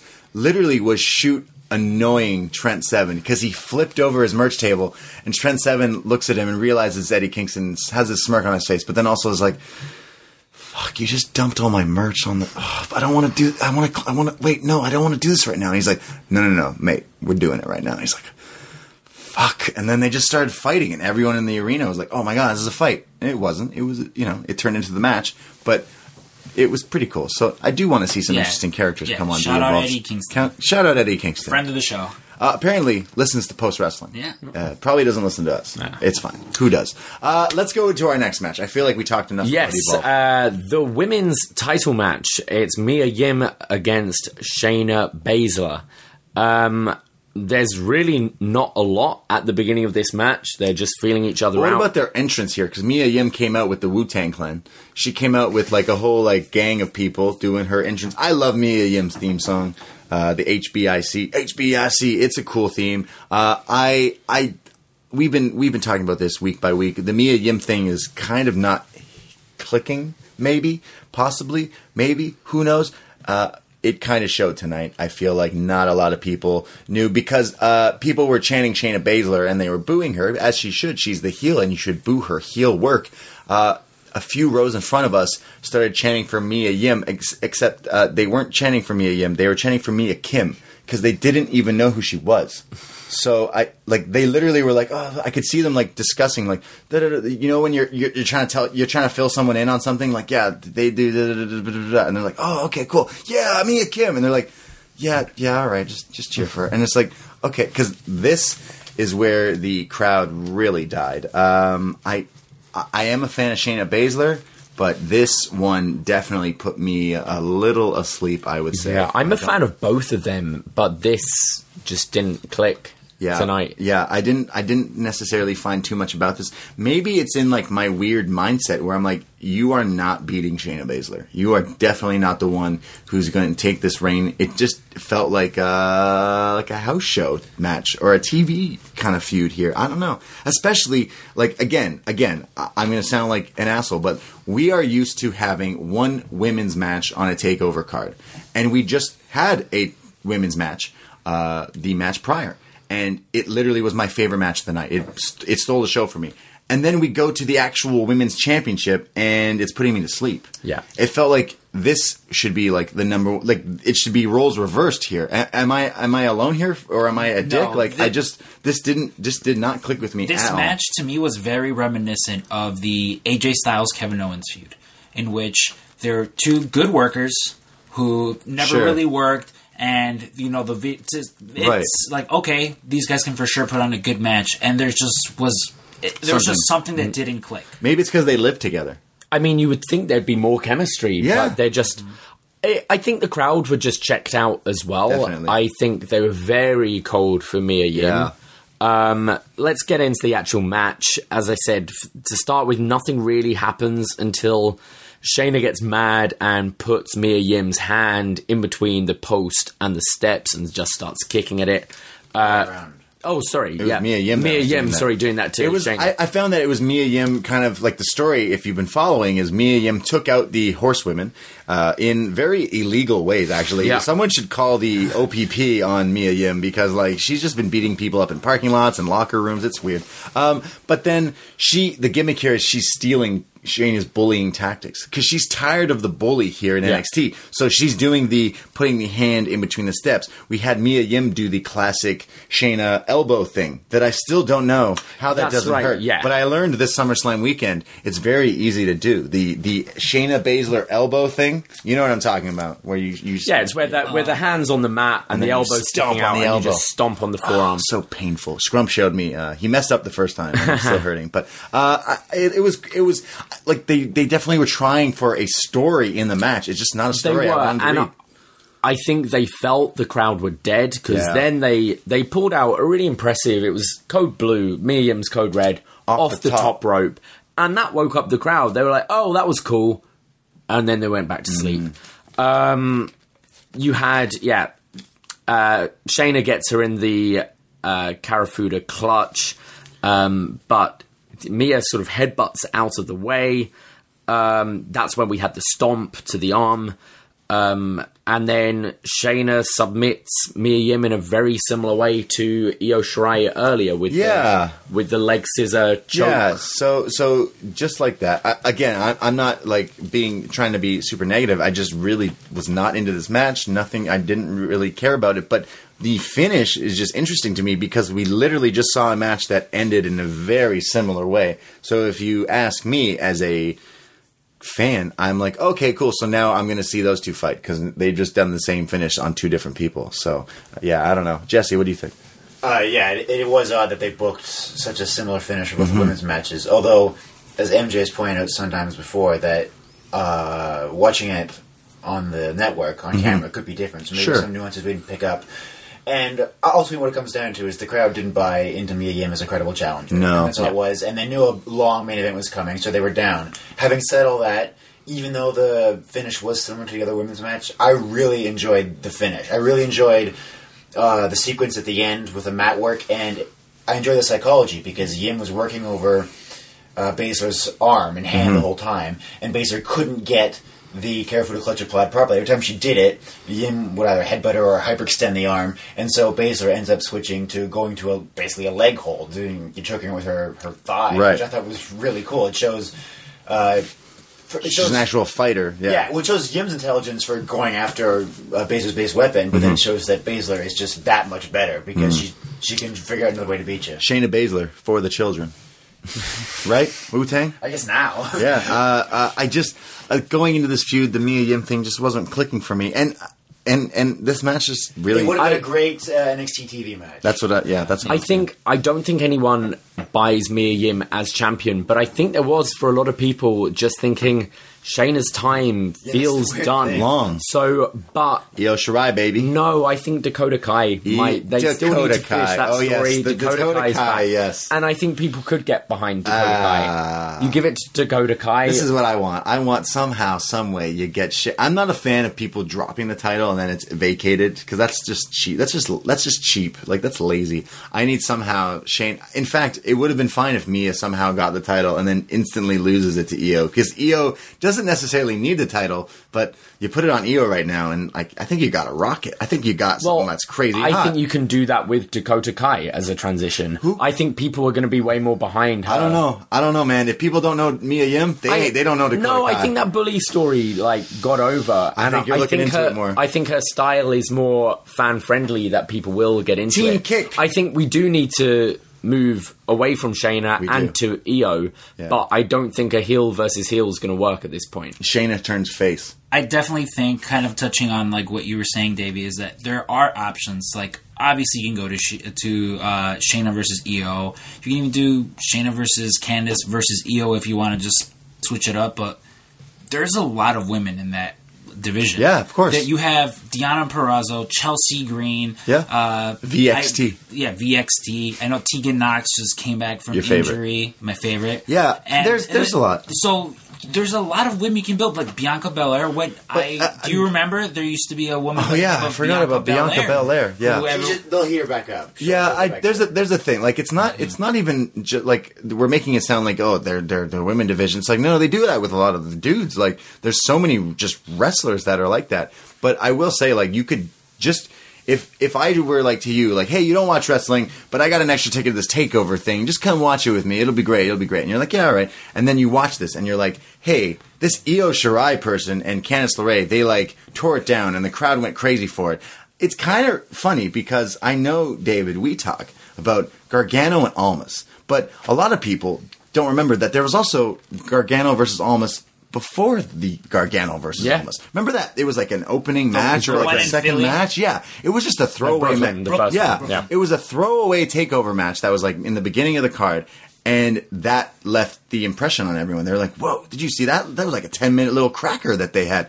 I feel like that just happened tonight for Io Shirai and Candice LeRae, where we will be talking about at our next TakeOver tailgate about Io Shirai versus Candice LeRae and chill. Because, like, just keep booking them, I guess. I just feel like there's a little hot pocket of this going on right now, and I would watch more of it. Bringing it back to the women's titles match, Mia Yim, dare I say Mia Yim, her in-ring just wasn't quite there. Yeah. So in addition to the character maybe not being believable, which I think the character is a lot to work with, I've likened her to a more street version of Sasha Banks. Sasha Banks is the rapper after the rappers made money. Yeah. Mia is the rapper before, when she's like talking about... To be clear, Sasha Banks is when a rapper gets money, and they're like, it's like Jay-Z rapping about like his kids and stuff. You're like, you're still good, but like, whatever. But Mia Yim's still like in the grind. She has the credibility. But no, the Mia Yim thing seems forced. Mia Yim seems like, look, I love Wu-Tang Clan, but is that going to be my gimmick because I listen to Wu-Tang Clan? Now I'm going to be like, protect your neck. Protect your neck. Cream. That's all I'm about. Like, no, it's like, it's the start, but you got to, we were talking about evolution before, and that the character, that's not a lot of legs for it to, where are you going to go next? She's going to turn into Sasha Banks next.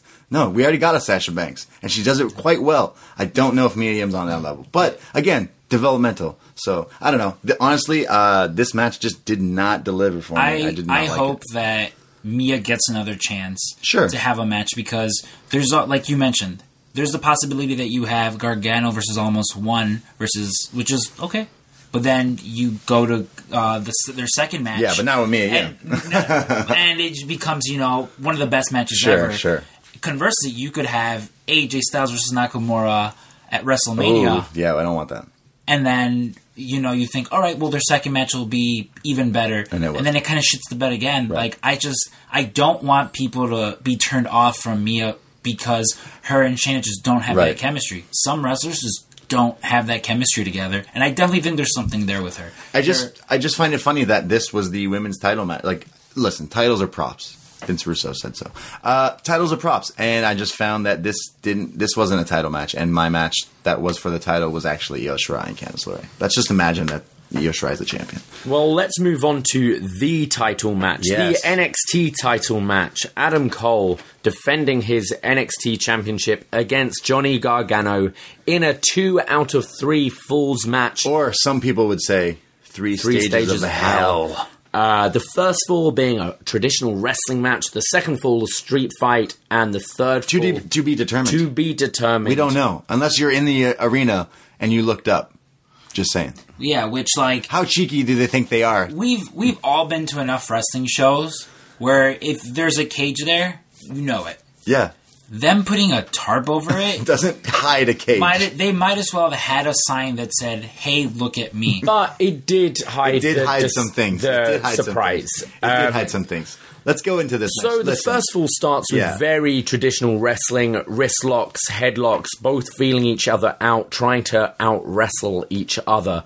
There's a very early Gargano escape attempt, followed by a final shot. Sorry, last shot or final shot? I always get it wrong. By a last shot attempt. They both catch each other's feet and do the kind of spot Tanahashi does a lot, where you're holding each other's leg and you put it down, Yes. No, they don't actually catch each other's legs. They both lifted their own legs and stood on one leg looking at each other. And then I found, listen, we were at TakeOver New York with the 2 out of 3 falls, the first time when Gargano fought Cole in New York, WrestleMania weekend. And I'll straight up and say it's literally one of my favorite matches I've ever seen. I was there live. I loved it live. I watched it back. It's still one of my favorite matches literally ever in professional wrestling. And then they killed it with the second one. So when they do the third one now, I actually really liked the beginning of this match because it's in wrestling you see when guys know each other, they know each other's moves. But like these guys literally were like knowing each other's moves. They were blocking the blocks to the blocks. They were countering the counters to the counters of the counter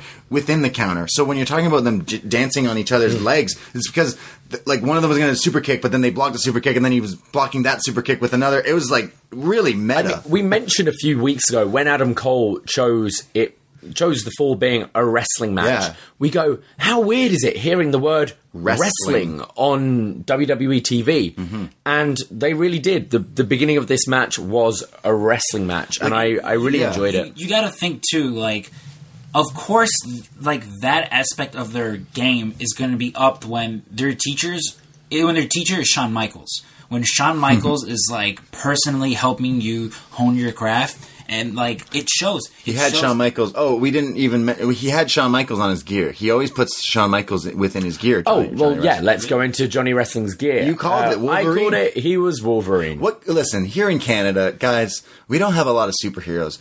Sure, we created Superman, but you Americans love to take him. I'm sorry, we had this conversation as well. I am, despite what my Canadian maple leaf tattoo may lead you to believe, I'm not actually Canadian. Yes. I'm Mexican. Okay. And what Mexican superheroes are there? The Mexican superheroes Rey Mysterio. that I have are my father, shout out Alberto Sr., Rey Mysterio Jr. That's it. And like Black Panther, just because like that's the closest that I have to like, you know. What about the Taco Bell dog? That guy was lit. The Taco Bell dog? Yeah. I used to yell at my aunt's dog because it wouldn't talk like the Taco Bell dog. But it was cool seeing Johnny come out as Wolverine because that was something we joked about, and he did it. Like you literally called it. I DM'd him when we were sorting out the video. I said, you know what would be really cool in Canada? Hold on. We are talking about Johnny Gargano, friend of the show. Yes, right? That's right. Yeah. We got to call him that. So I don't know if any of you guys noticed. We'll get back to the match, but on his wrists there was little claws. There was little claws sticking out, which that was cute. Yeah. And I mentioned to Jesse, you're a nerd, that his shout out Marvel Comics. Yeah. A lot of his gear tells different stories. Sure. He had when he was in Phoenix, you know, he had the Phoenix gear, he was rising from the ashes, and I wondered to Jesse, I was like, do you think he's dressed as Wolverine because like a little Logan inspired? The movie Logan is just like You've been beaten. He's been beaten down. He's on his way out. Yeah, you're right. And he comes to terms with that. Sure. And, like, maybe that wasn't the story that he meant to tell, but I kind of got that from the end. You're probably on, he lost. on point, yeah. Like, spoilers, he loses, and he's just kind of in the ring, defeated, much like Logan. Logan knows he's going to die. Sure. And he accepts it. It's hard being on top sometimes. Yeah. I do. You did call it. You did call the Wolverine. He came out in the yellow with the blue and the Gargano on the back of the tights and the Wolverine font. It was really cool, and even the little claws and everything. But he also always adds a little Shawn Michaels into his gear. He had, like, for New York, he had the Iron Man, and it had the Shawn Michaels Heartbreak thing mixed in with the Iron Man in his kick pads. And in this, I noticed in his trunks had, like, the little Shawn Michaels, again, like, it's usually the little heart with the Heartbreak thing. So how adorable is it that when Triple H wrestles, he has, like, the NXT patch on his vest, like, for his like kids, right? And then when his kids wrestle, like, they're now doing that for them. That's just that's adorable. It's cute. I thought this was really cool. What did Adam Cole dress up as? I mean, Johnny Gargano comes out as a member of Alpha Flight, but Adam Cole just comes out just Adam Cole. He's just Adam Cole, baby. Yeah, baby. So going into how well each other they both know each other. Adam Cole tries the first Panama City Sunrise attempt, but Johnny Gargano moves out the way, and then he goes to the second rope to try it himself. But he goes to jump and knows that Adam Cole is going to go for the super kick, so he fakes it. He sends Adam Cole to the outside and hits like a mid-rope baseball slide drop kick to Adam Cole. Gargano hits a neck breaker to Cole on the apron, the hardest part of the ring. I'm pretty sure I saw Beth say that at that point. You literally were like, look at Beth. She's saying it. She's saying it. She's telling Nigel and Mauro right now. It's the hardest part of the ring. We have a knee bar from Gargano, followed by DDT apron attempt, but this gets reversed into a German, like a wheelbarrow German to the apron from Adam Cole. Everything hurts more on the apron too, not just like on the inside of it, but if you're outside slamming the dude onto it, it was like the Snowplex. Really, it's like the wheelbarrow thing. It looked really cool. Cole then gets Gargano in a leg scissor headlock. He saw both Baszler and Shirai do that earlier and think, hey, that seems to work tonight. Let's try that. You get forearms from the two of them back and forth. Gargano hits his roll-through kick, his slingshot DDT that gets caught into a sushi Goroshi attempt. Greatest move. That gets reversed into a Falcon Arrow. Gargano puts Cole into the corner, goes for the 10 punches in the corner, but gets kicked. Johnny Gargano jumps from the apron and stomps on the arm of Adam Cole. Baby. There's a figure 4 from Gargano. Woo chants going all around Scotiabank Arena.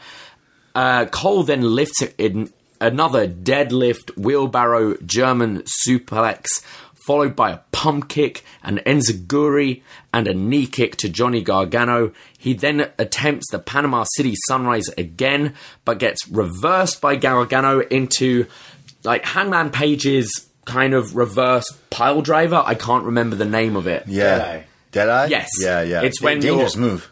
It's when you're hanging over the shoulders, so your head is facing the ground like a pile driver, but you're on the back of really cool the guy. Yeah, really sweet. Looked great. This is where my notes change over. At this point, it was a wrestling match. It legit was what they sold us on. I'm not one for the fight forever chance. I think it's really overplayed and overdone. But honestly, like legit, I'm not being that guy, but these are two dudes I would literally be like, yeah, fight forever. Legit. Just, I'll probably, if you were to come back to Toronto and be like, yeah, Cole and Gargano are the match, okay, I'm just going to go. Because, like, I'll watch you fight forever. Gargano hits his slingshot DDT and gets caught by a sushi Goroshi, which is hit this time. Best move ever. 1, 2, kick out. At this point, Adam Cole goes for the chair. The heel in him, as the ref's distracted, he hits Gargano with a low blow. Right in the balls. But only a 2 count. The ref then tries to stop Cole from using the chair, gets in his face. What the fuck are you doing, Adam Cole? He's saying. Johnny Gargano then just grabs the chair and right in front of the ref smashes Adam Cole with it. He knows he's going to lose the fall, but he's weakening Adam Cole. He don't care. And the crowd do not like this one bit. As a huge Johnny Gargano fan, it broke my heart a little bit. Yeah, I wasn't a fan of that. It's like in New Japan when the good guys do not so nice things. The crowd really doesn't like it. The crowd was like, the crowd was like, we understand what you're doing here, Johnny, but it hurt my heart, my rebel heart, just a tiny little bit. Jesse. So I was dismayed that the Toronto fans, as did the New York fans, they were all cheering for that douchebag Adam Cole. Of course. That reprobate. Yeah. His heinous actions. They weren't cheering for the good guy, Johnny Gargano. Me and you were, just FYI. Yeah, we sat beside each other in New York, and everyone in our section were not with us for Johnny Gargano. And then when he won, everyone was like, okay, you two were right. You guys, he deserved that. Yeah, right. He deserved it. And this time, we were the ones standing up cheering Johnny Wrestling, and everyone was that 10-year-old kid. Yeah. And I was confident that Johnny would turn him again. But this was strange, because... So Johnny hits him with the chair, and DQ. people boo, as you mentioned, because they were kind of booing a lot of what he's doing. They like Cole. But as Davey will go into the second fall, they were cheering the more and more the violent things that Johnny was doing. Now, that wasn't illegal at that point because it was a street fight. Symbiote. So the more that Johnny was like acting like the bad guy, the fans liked it because they like Cole the bad guy. So that was sort of weird. Wrestling fans are weird. I like Johnny when he's just a white meat babyface. He was so Me too. fire. I like Peter Parker. White meat babyface, and I think they lost it, and that's really sad. But one thing I do like is that for once the babyface was smart. Yeah. Because so often in wrestling, the heel is cunning, Yeah. and the babyface is just an idiot with muscles who just charges after you, right? So Johnny's like, Fuck you know it. what, I'll give up the first fall just because I hit him with his chair. Because I'll hurt you. So at least he Yeah. showed some brains. I will say that Johnny Wrestling, Adam Cole said on NXT at a few weeks ago, he said that when I beat you, you can no longer use the word Johnny Wrestling because I will beat you in a wrestling match. Johnny got DQ'd. Technically, he can't call himself Johnny Wrestling. MJ. There were two things I did not like about the first full finish here. One, like Jesse said, white meat babyface using a chair. It just felt uncomfortable, even though it did play into the story in the second fall. The second was that when the second fall starts and you're about to get into it, he hits him with the chair a few times. He does not go for a pinfall. That was my problem. I think if you're losing the first fall by using a chair, you should win the second fall pretty much straight away. You should lay in those chair shots. I felt like the second fall was pretty quick, wasn't it? It went on a fair bit. Yeah. They ran around the whole... By the time, true. by the time the second fall finished, you didn't think that was as a result of Gargano using the chair at the end of the first fall, which makes Gargano look a bit dumb. Yeah, Scrump, what do you have to say? Well, I don't know if it's... I don't mean to sound like Jim Cornette. Sure. But, like, what the fuck was that? If you're beating him down with... and it happens, like, later in the other... There was plenty of times where just pin him.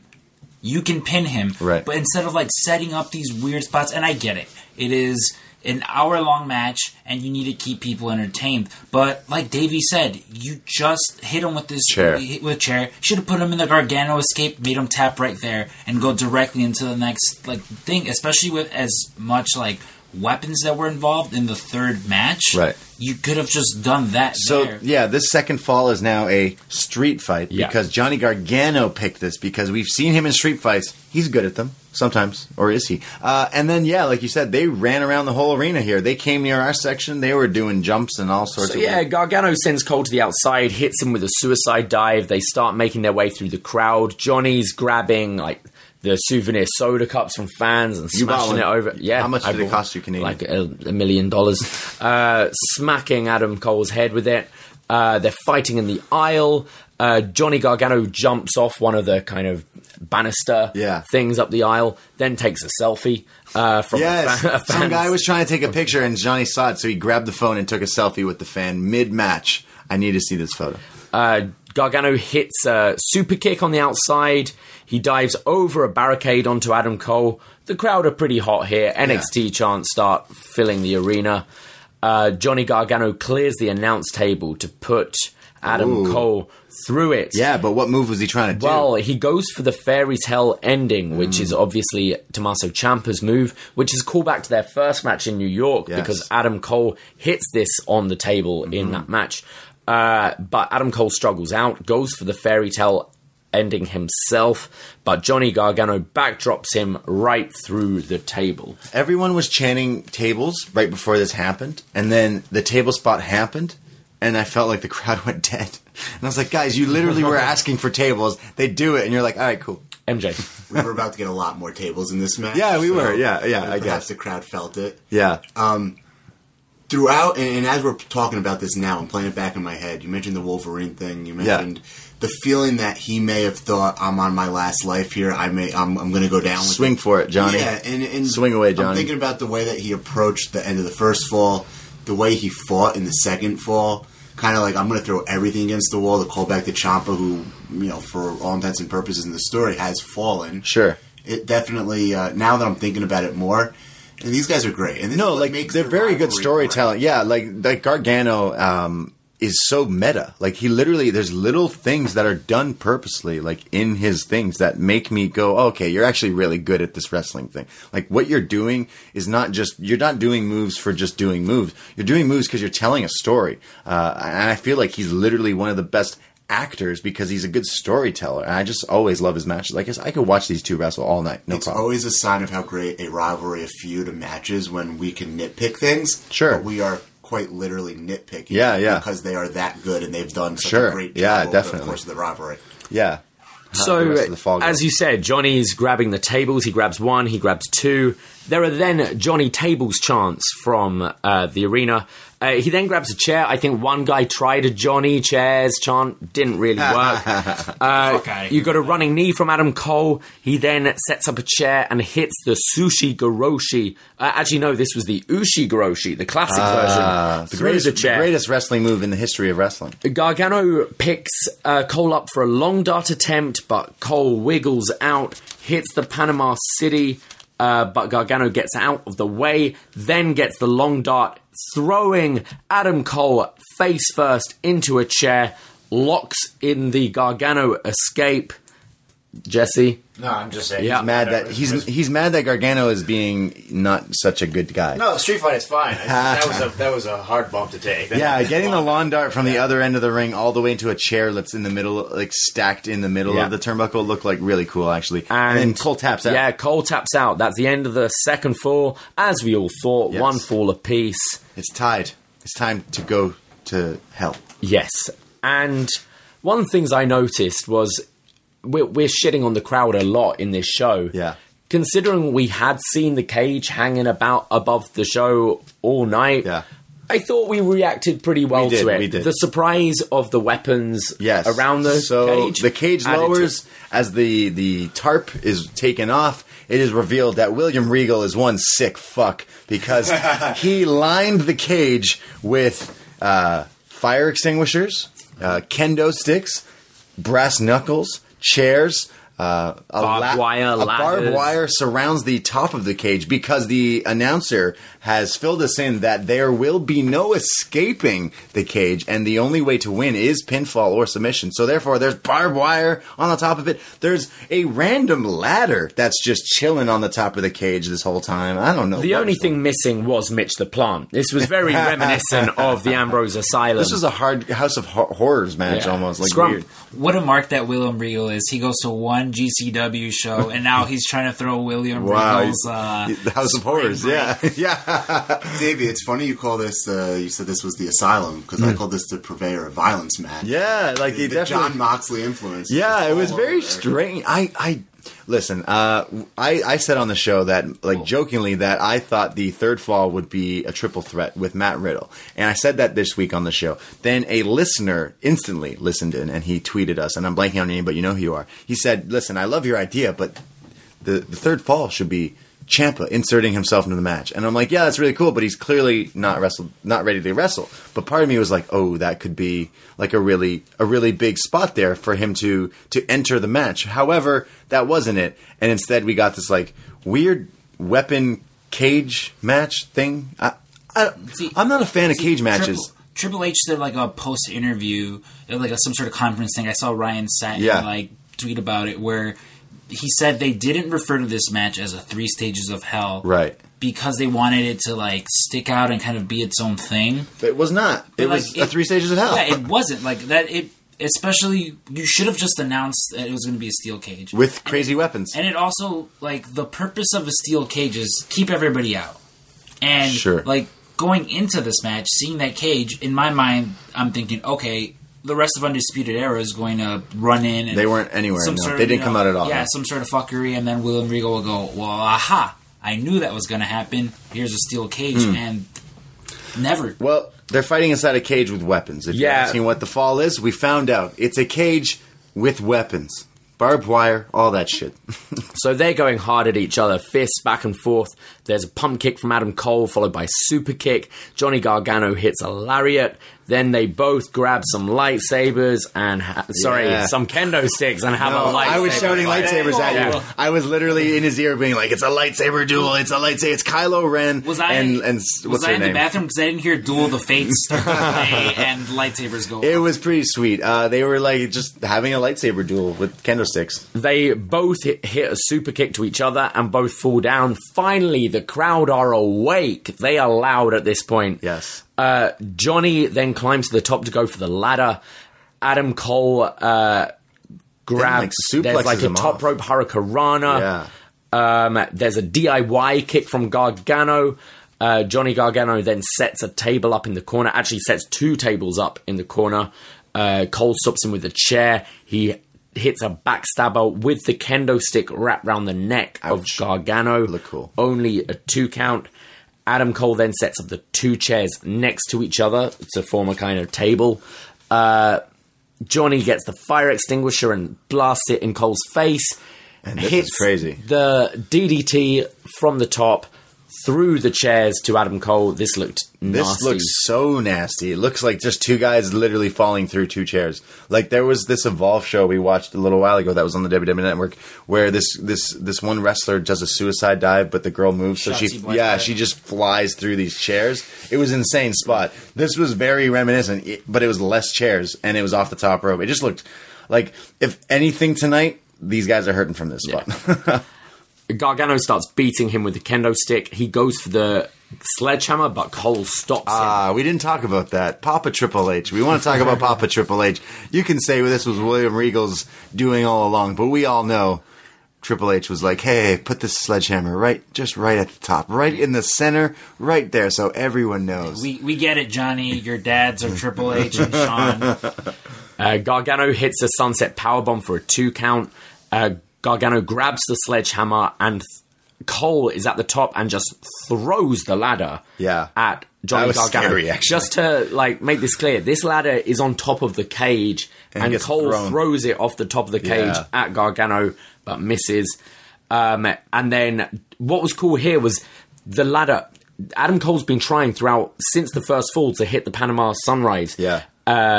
And he hasn't hit it. This time, the ladder acted as the distraction. So, as soon as Gargano dodged the ladder, he hits him with the Panama City Sunrise. But only gets a 2 count, then climbs the ladder and hits it again. And obviously, jumping off a ladder means it hurts way, way more. But not enough, as this is still a 2 count. Johnny kick out. Johnny kick out, indeed. We have the last shot attempt from Adam Cole, but Gargano just dies before he even gets to him, so he's just fainted in the ring. So then he does some real sick shit. So Adam Cole, smart Adam Cole, we saw this in their last 2 matches where Gargano is just like, I can't even stay up to get hit by your last shot. So instead, Adam Cole leans him on a chair and he's like, you're going to stay here, you motherfucker. You're gonna stay. And then goes for it there, which is pretty nasty. And Gargano moves out the way and Cole's knee just goes flying. He delivers the last shot to a chair. We should also mention the last chair. There is so many weapons on the floor, in the ring, on the canvas. Yeah. So when they're doing these moves and they're doing these flips and coming off the top, God bless them. You would land on a chair. Yeah, definitely. Gargano then locks in the STF with the kendo stick. This is how he beat Ciampa in their first match. He's got the kendo stick right across the neck and the face and just yanking back. He's actually been working on Cole's knee throughout the whole match, and this is just doing extra damage to that. and the dirty Adam Cole bites his thumb. What a crook. What an evil, vile human being. How do you bite another? You should get checked. Gargano should get checked. Adam Cole could have like rabies or something. Getting bit by another man does not sound fun. More Moxley influence. More Moxley influence, indeed. Gargano, as we're in Canada, this is just a destroyer. Hits the destroyer off the second rope. Yes, well, not just, it was top rope destroyer. Yeah. He's going to need one of those dries to quench his thirst after that match. All right, so I had an issue with this spot. It was so awesome. And then, David? What happened? It was a 2 count. And then Johnny Gargano finds a little bag lying in the ring, empties it, and there are brass knuckles, there are wire cutters. Jesse. We should point out at this point that the 10-year-old was very disappointed there were no thumbtacks. Oh, the crowd actually got really mad at this. If by the 10-year-old you mean everybody. Everyone else? Like, the crowd was mad there was no thumbtacks. The air was sucked out of that place, which, like, don't do that. Don't put a bag. The one thing synonymous with a bag of thumbtacks there, and then have it dumped out. Because realistically, those wire cutters could have just been stuck in the cage. I think people were confused as well because it wasn't quite obvious. This is a bag of this melange of accessories. There's bolt cutters and brass knuckles. So wait, thumbtacks. Wait, no, that's not. What is that? Is that a weird? But he climbs it now. So he climbs the cage and cuts away at the barbed wire that he wants to wrap around, the brass knuckles to try and attack. But Adam Cole climbs to the other corner and is going for that barbed wire. Johnny Gargano chases him. They're both at the top fighting over this piece of barbed wire. Both of them fall through the 2 tables. And Adam Cole rolls over and pins Johnny Gargano. 1, 2, 3, and it remains your champion. Adam Cole is undisputed. He is the NXT champion. He is Adam Wrestling now. He said it. He would no longer let Johnny Wrestling use that name. Adam Cole has beat him. But from falling off the top of a cage through some tables. So, I don't know. I believe it as a finish. The spot looked cool. My problem is it's really hard not to make this look contrived. And it always does. The 2 people falling off the cage. And also, I didn't really feel they let the moment breathe because suddenly you realise it happened. The music hit, and I didn't even realize there was a pinfall attempt. Oh, okay, wow, yeah. I mean, I saw him roll over, and I was like, okay, he's going to kick out. He's Johnny Kick Out. He's got to kick out, and not just because I support him, but then he didn't kick. Guys, he didn't kick out. He didn't kick out, and then I was like, oh, all right, cool. I didn't even get to see one last shot. Not even one shot. Yeah, MJ and I were talking about this, and we were both saying the same thing. And maybe this is our fault. Being part of this generation, but like everyone, we wanted to film what we knew was going to be a crazy stunt of the guys falling through the table, so we did. So everything in the arena's got their cameras out, or their phones out. Yeah, they film the stunt. They go to the table. Everyone goes, "Oh, that's crazy!" Oh, everyone's yelling, and then it's the second they stop and sort of settle down, it's like 3, and it's over. Like, what? And it's like, "Oh, cool, that's over." And then it dawned on me, "Oh, Johnny lost." Yeah, I wasn't feeling that. Johnny lost, and so we were talking about like what could they do differently. We just think maybe. And again, this is nitpicking, I guess, but it did kind of feel awkward. Maybe just let it breathe a little bit. Like, if Cole had rolled away a little bit on first impact and then crawled over, a la Shawn Michaels in the first Hell in the Cell match, where he just crawls over and puts one hand on him like a little, you know what. I still liked it, but I just thought...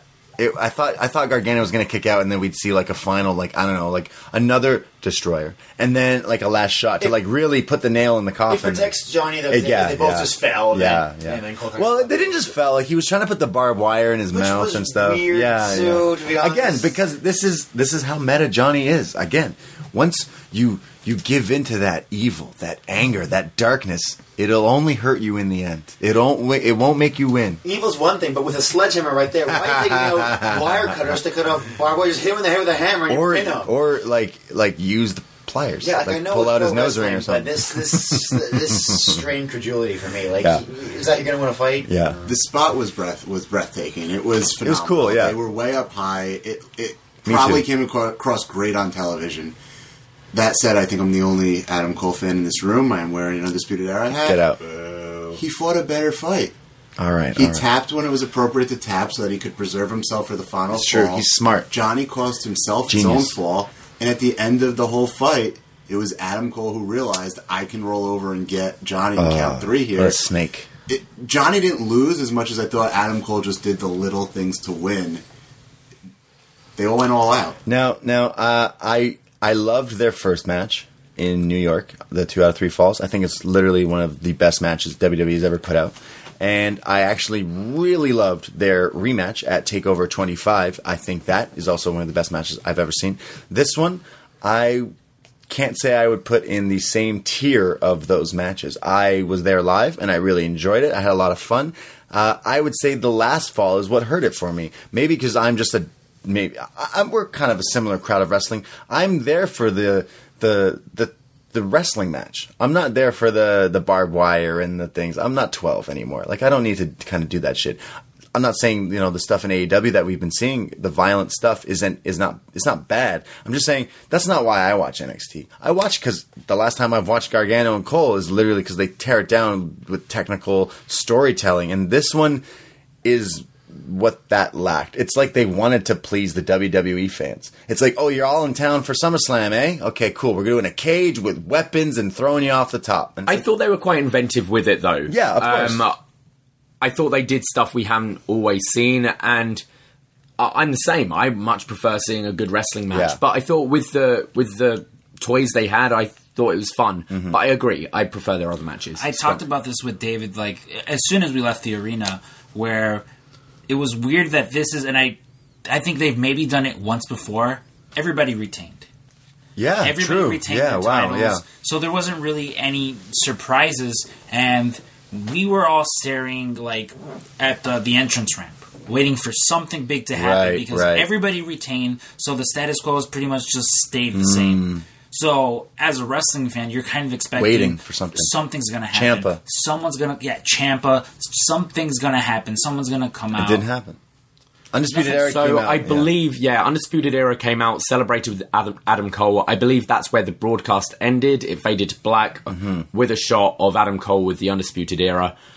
After NXT went off the air. Oh, by the way, Gargano did not move. He was in that spot, in the tables, the rubber, just laying there. And then it looks like they did cut away. And then Candice LeRae, she comes down to the ring to help her man out. She's there. She's helping him. He gets up. It kind of felt like it was the swan song of NXT for Johnny TakeOver. Like, it felt like a real goodbye. But the crowd tonight really were not super Johnny fans. So it was like, we're conditioned. We know the thing now. You leave the guy in the ring. Yeah. And let them get up slowly. Let it breathe. The crowd know, okay, this is probably it. And they give the respect. Chance. Thank you, Johnny Chance. Johnny Chance. They were respectful. So they walked up the ramp, and William Regal comes out right at the gorilla, right out the front. He hugs them. They do a goodbye. They all leave. The lights come on and say, "Cool, see you for SummerSlam." So that was it. So it's like, is that the end of Johnny Gargano in NXT?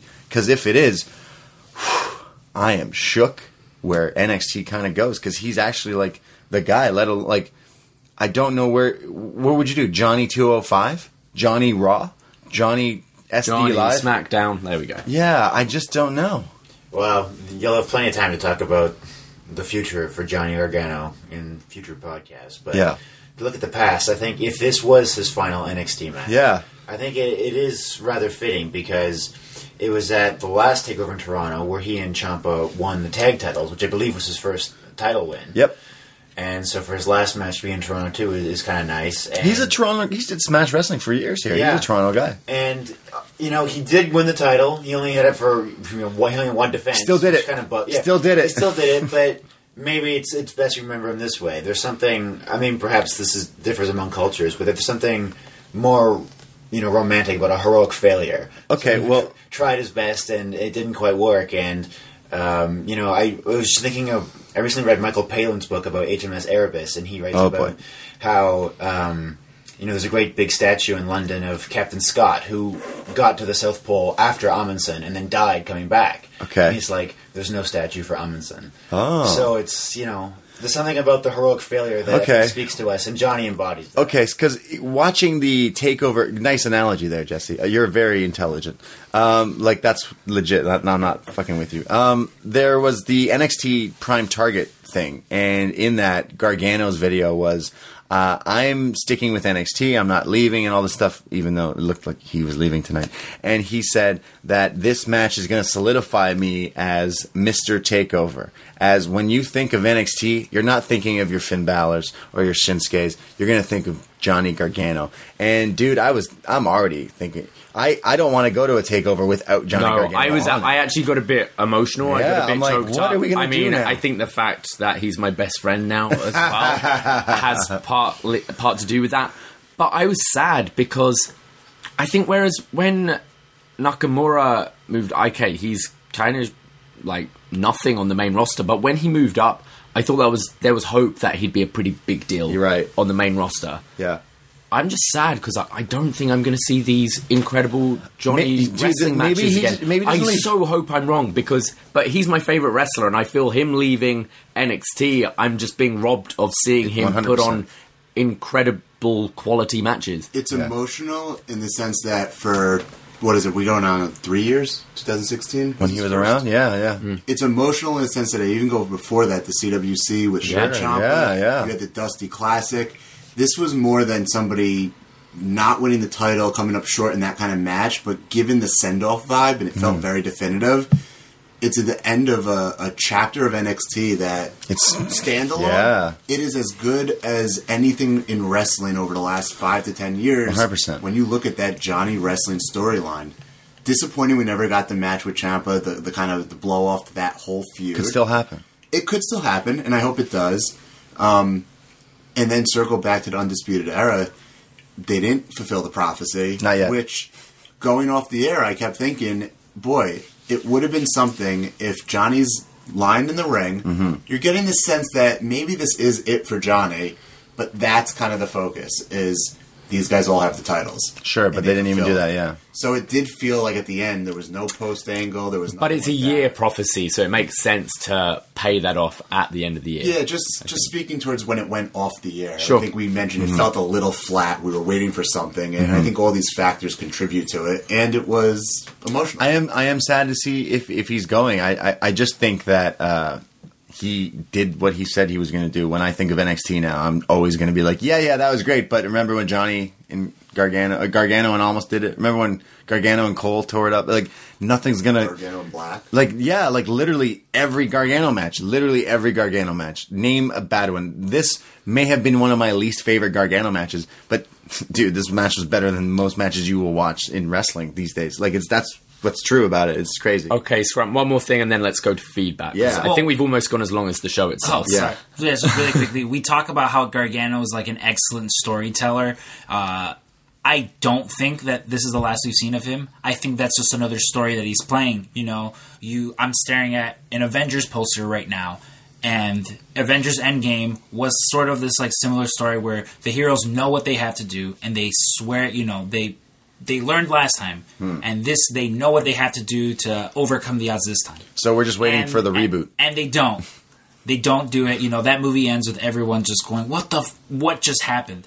And I think Johnny is smart to, like, those videos. The Target ones made it seem like Johnny is walking out. Champion. He's gonna walk out champion, and he didn't. So I very much think there is still that redemption story. I don't think they'll tell it right away. They still have 3 or so months until the next pay-per-view.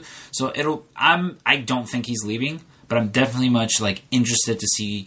I read ahead, so I'm interested to see what happens at the next set of tapings, because there is the possibility he just shows up on SmackDown and is another guy. I just can't imagine NXT without Johnny Gargano. What am I gonna do Wednesdays, guys? Like he's literally one of my favorite wrestlers. This is just me as a huge fan of wrestling. Like, he definitely is one of the best guys, and I just hope he doesn't leave, because now I'm gonna be really mad. I'll present this question to Davey and Braden. Would you do a takeover without Johnny and kind of prolong his eventual return to NXT? We just don't see him for a bit.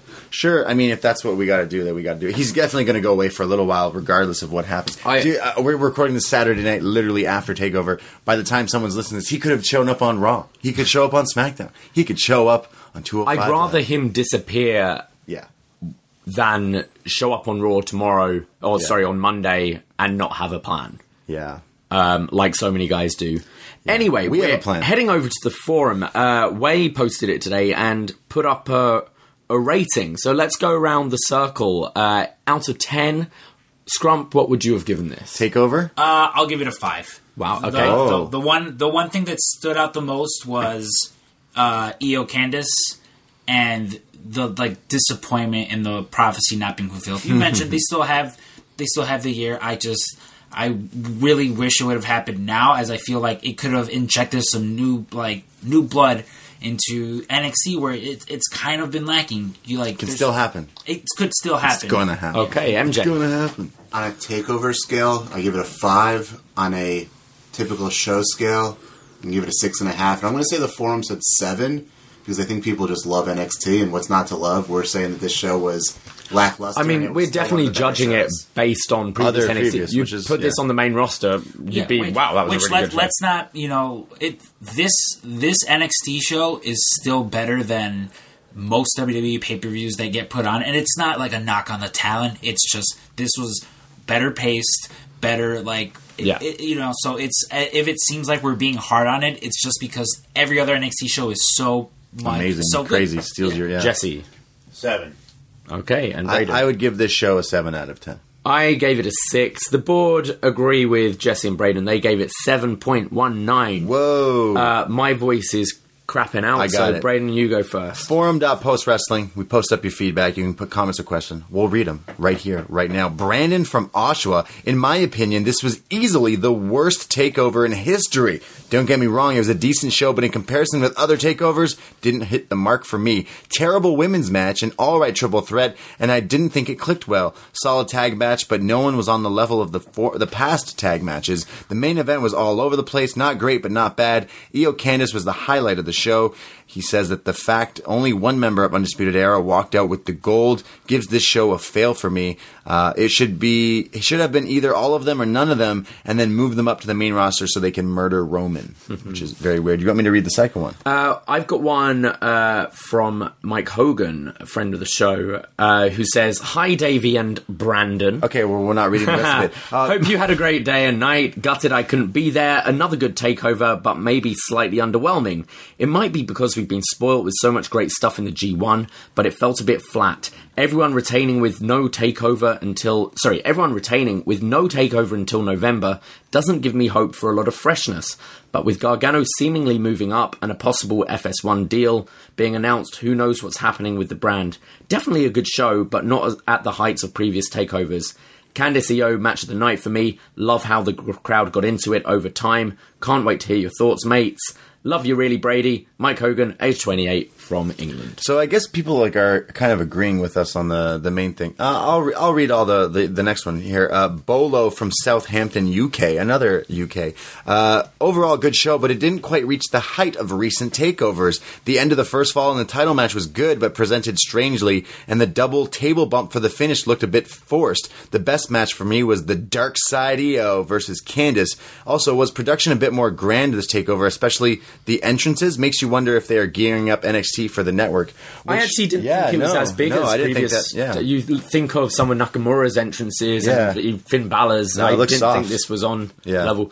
Do any of you have the forum open? Oh, sorry. Yeah, I was just gonna. I'll go next. Jalen from Pickering was there live, and Mamma Mia was more over than Mia Yim. Sorry, Mamma Mia was more over than Mia Yim, which was very true. The Mamma Mia chants. We watched some clips, and there was a Mama effing Mia from Morrow tonight. I'm sure you all heard. Fantastic. All in all, good show, but I did feel that there was a general lack of good stories going into the show, and most of the matches got over just because it was NXT wrestlers on a takeover. It was nice to see the championship Raptors get some love from fellow champs in the Profits and Dream and Montez Ford really stood out as stars on this show. He's also very over the This Is Awesome and Fight Forever chants, and Cole and Gargano matches are where finishers go to die, and where knee injuries get no-sold. Maybe this is a hot take, but I prefer the first Toronto show over this one. 8 out of 10.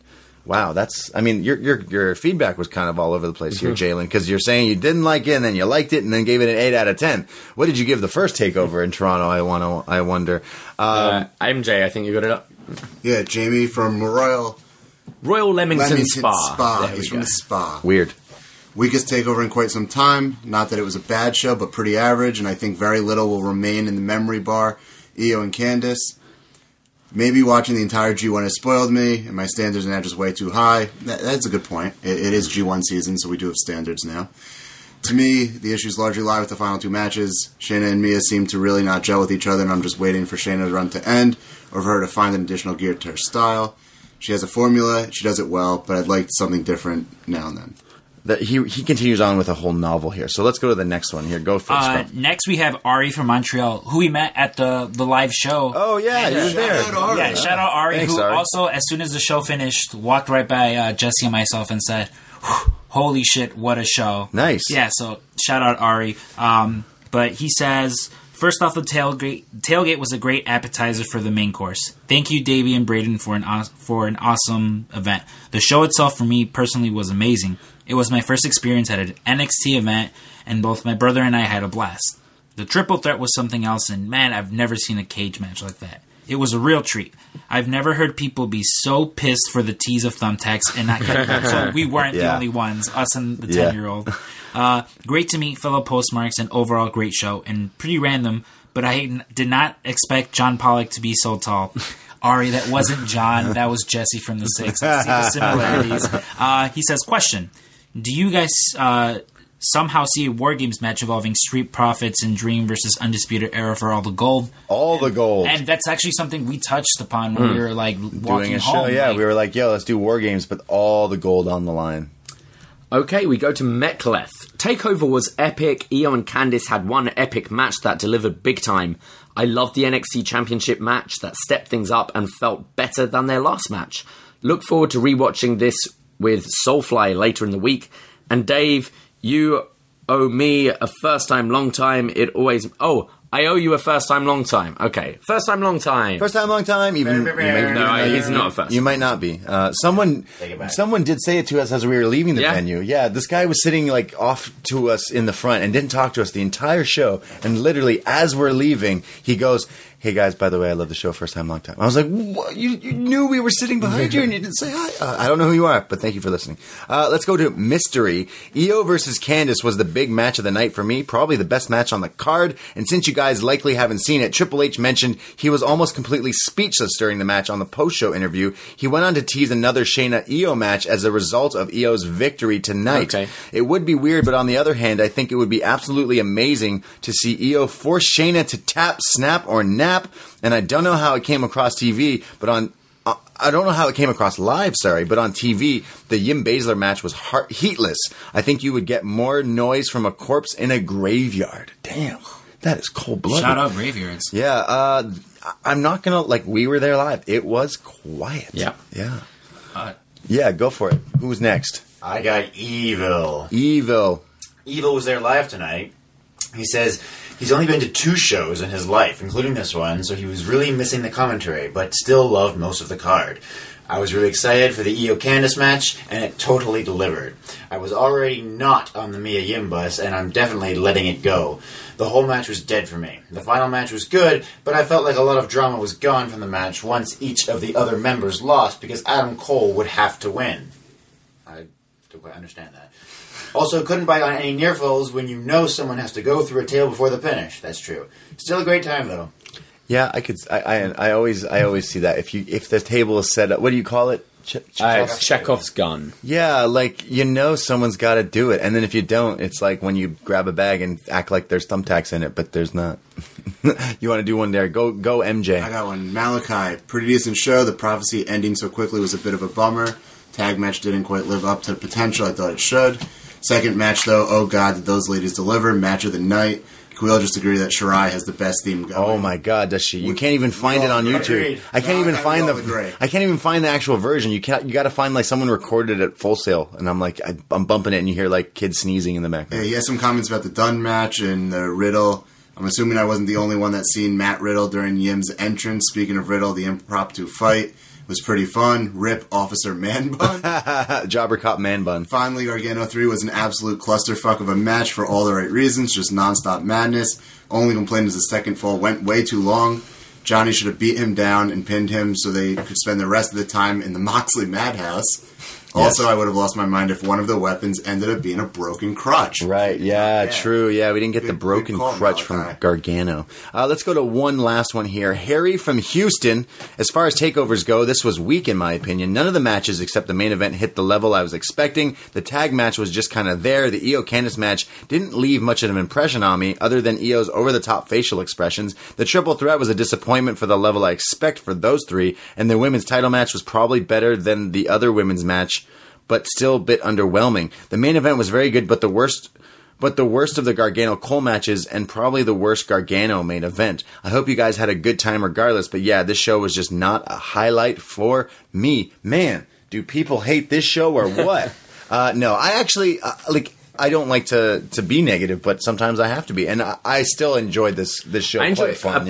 I did not enjoy the Mia Yim Shayna Baszler match. The rest of the show was great. We're just really spoiled when it comes to these takeovers. I think that's it. We're just like, we've seen the craziest things come out of these shows, and then maybe we're just like, oh, this was just okay. It was very similar to like the last roundtable we did, where the 1 week match on the card was Walter versus Pete Dunne. And people say that's their match of the year this year. It was still a very good match. It's just like Davey said, we're spoiled. Yeah, we're spoiled brats, to be honest. This is the first time that I'm done watching a TakeOver, and I'm actually curious if I'll find that the main card show, so in this case it'll be SummerSlam. Yeah. I'm curious if that one actually steals the weekend for me, or it's just what I prefer this weekend. Usually that's never the case.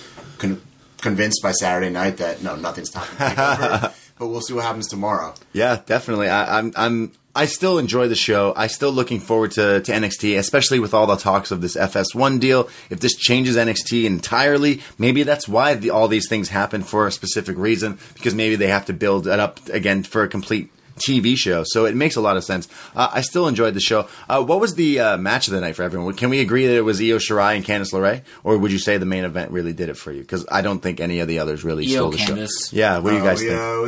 Io. We really tried to get that chant going, and no one really... I guess we're our own little clique where we thought, Io. Unless the chant goes wah wah wah wah, no one's interested. Yeah, these North American fans, right? Io Candice for me as well. I really enjoy that, and I'm actually just looking forward to more of Io Shirai. She should just be the takeover of just Io Shirai and Candice. Yeah, and Candice. Really, you know what? Yeah.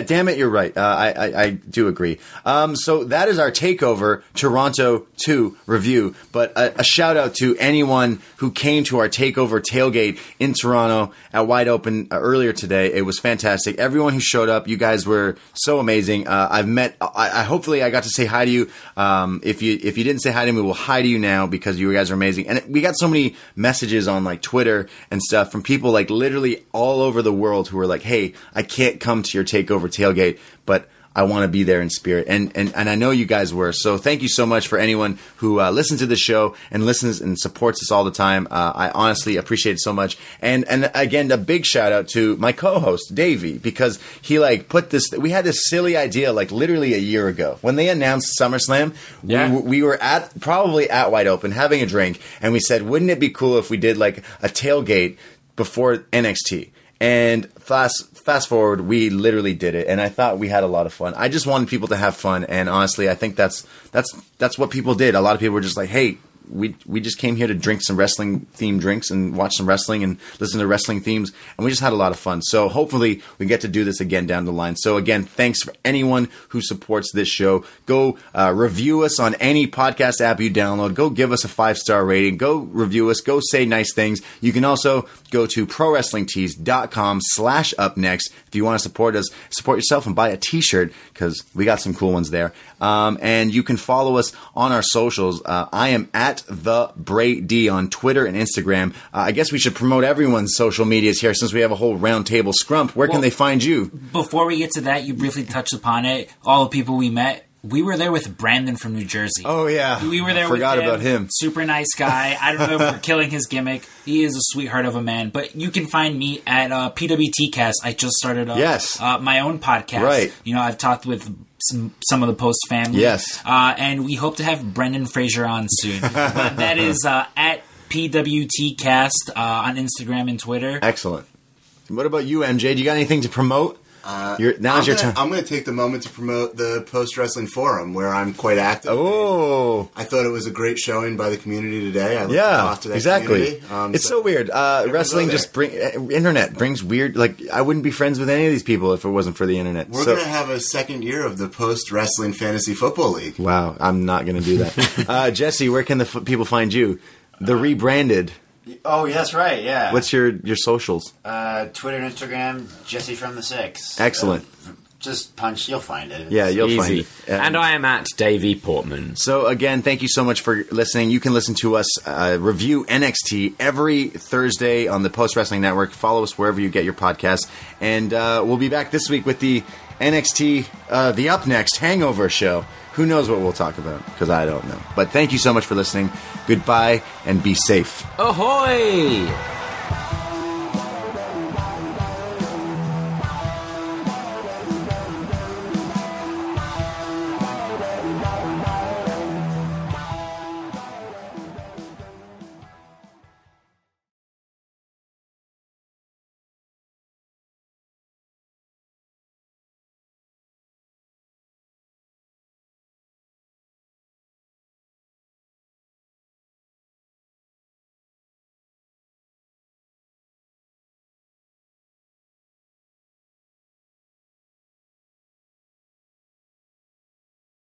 Whether it's Kroger's Simple Truth Turkey or mac and cheese with Murray's English Cheddar or pie made with fresh Cosmic Crisp apples, there are many dishes we look forward to sharing during the holidays. And Kroger has all the fresh ingredients you need to turn today's holidays into tomorrow's memories. Kroger, fresh for everyone. Get more ways to save at the Buy 5 or More Save $1 each sale. Just buy 5 or more participating items and save $1 each with card. Kroger, fresh for everyone.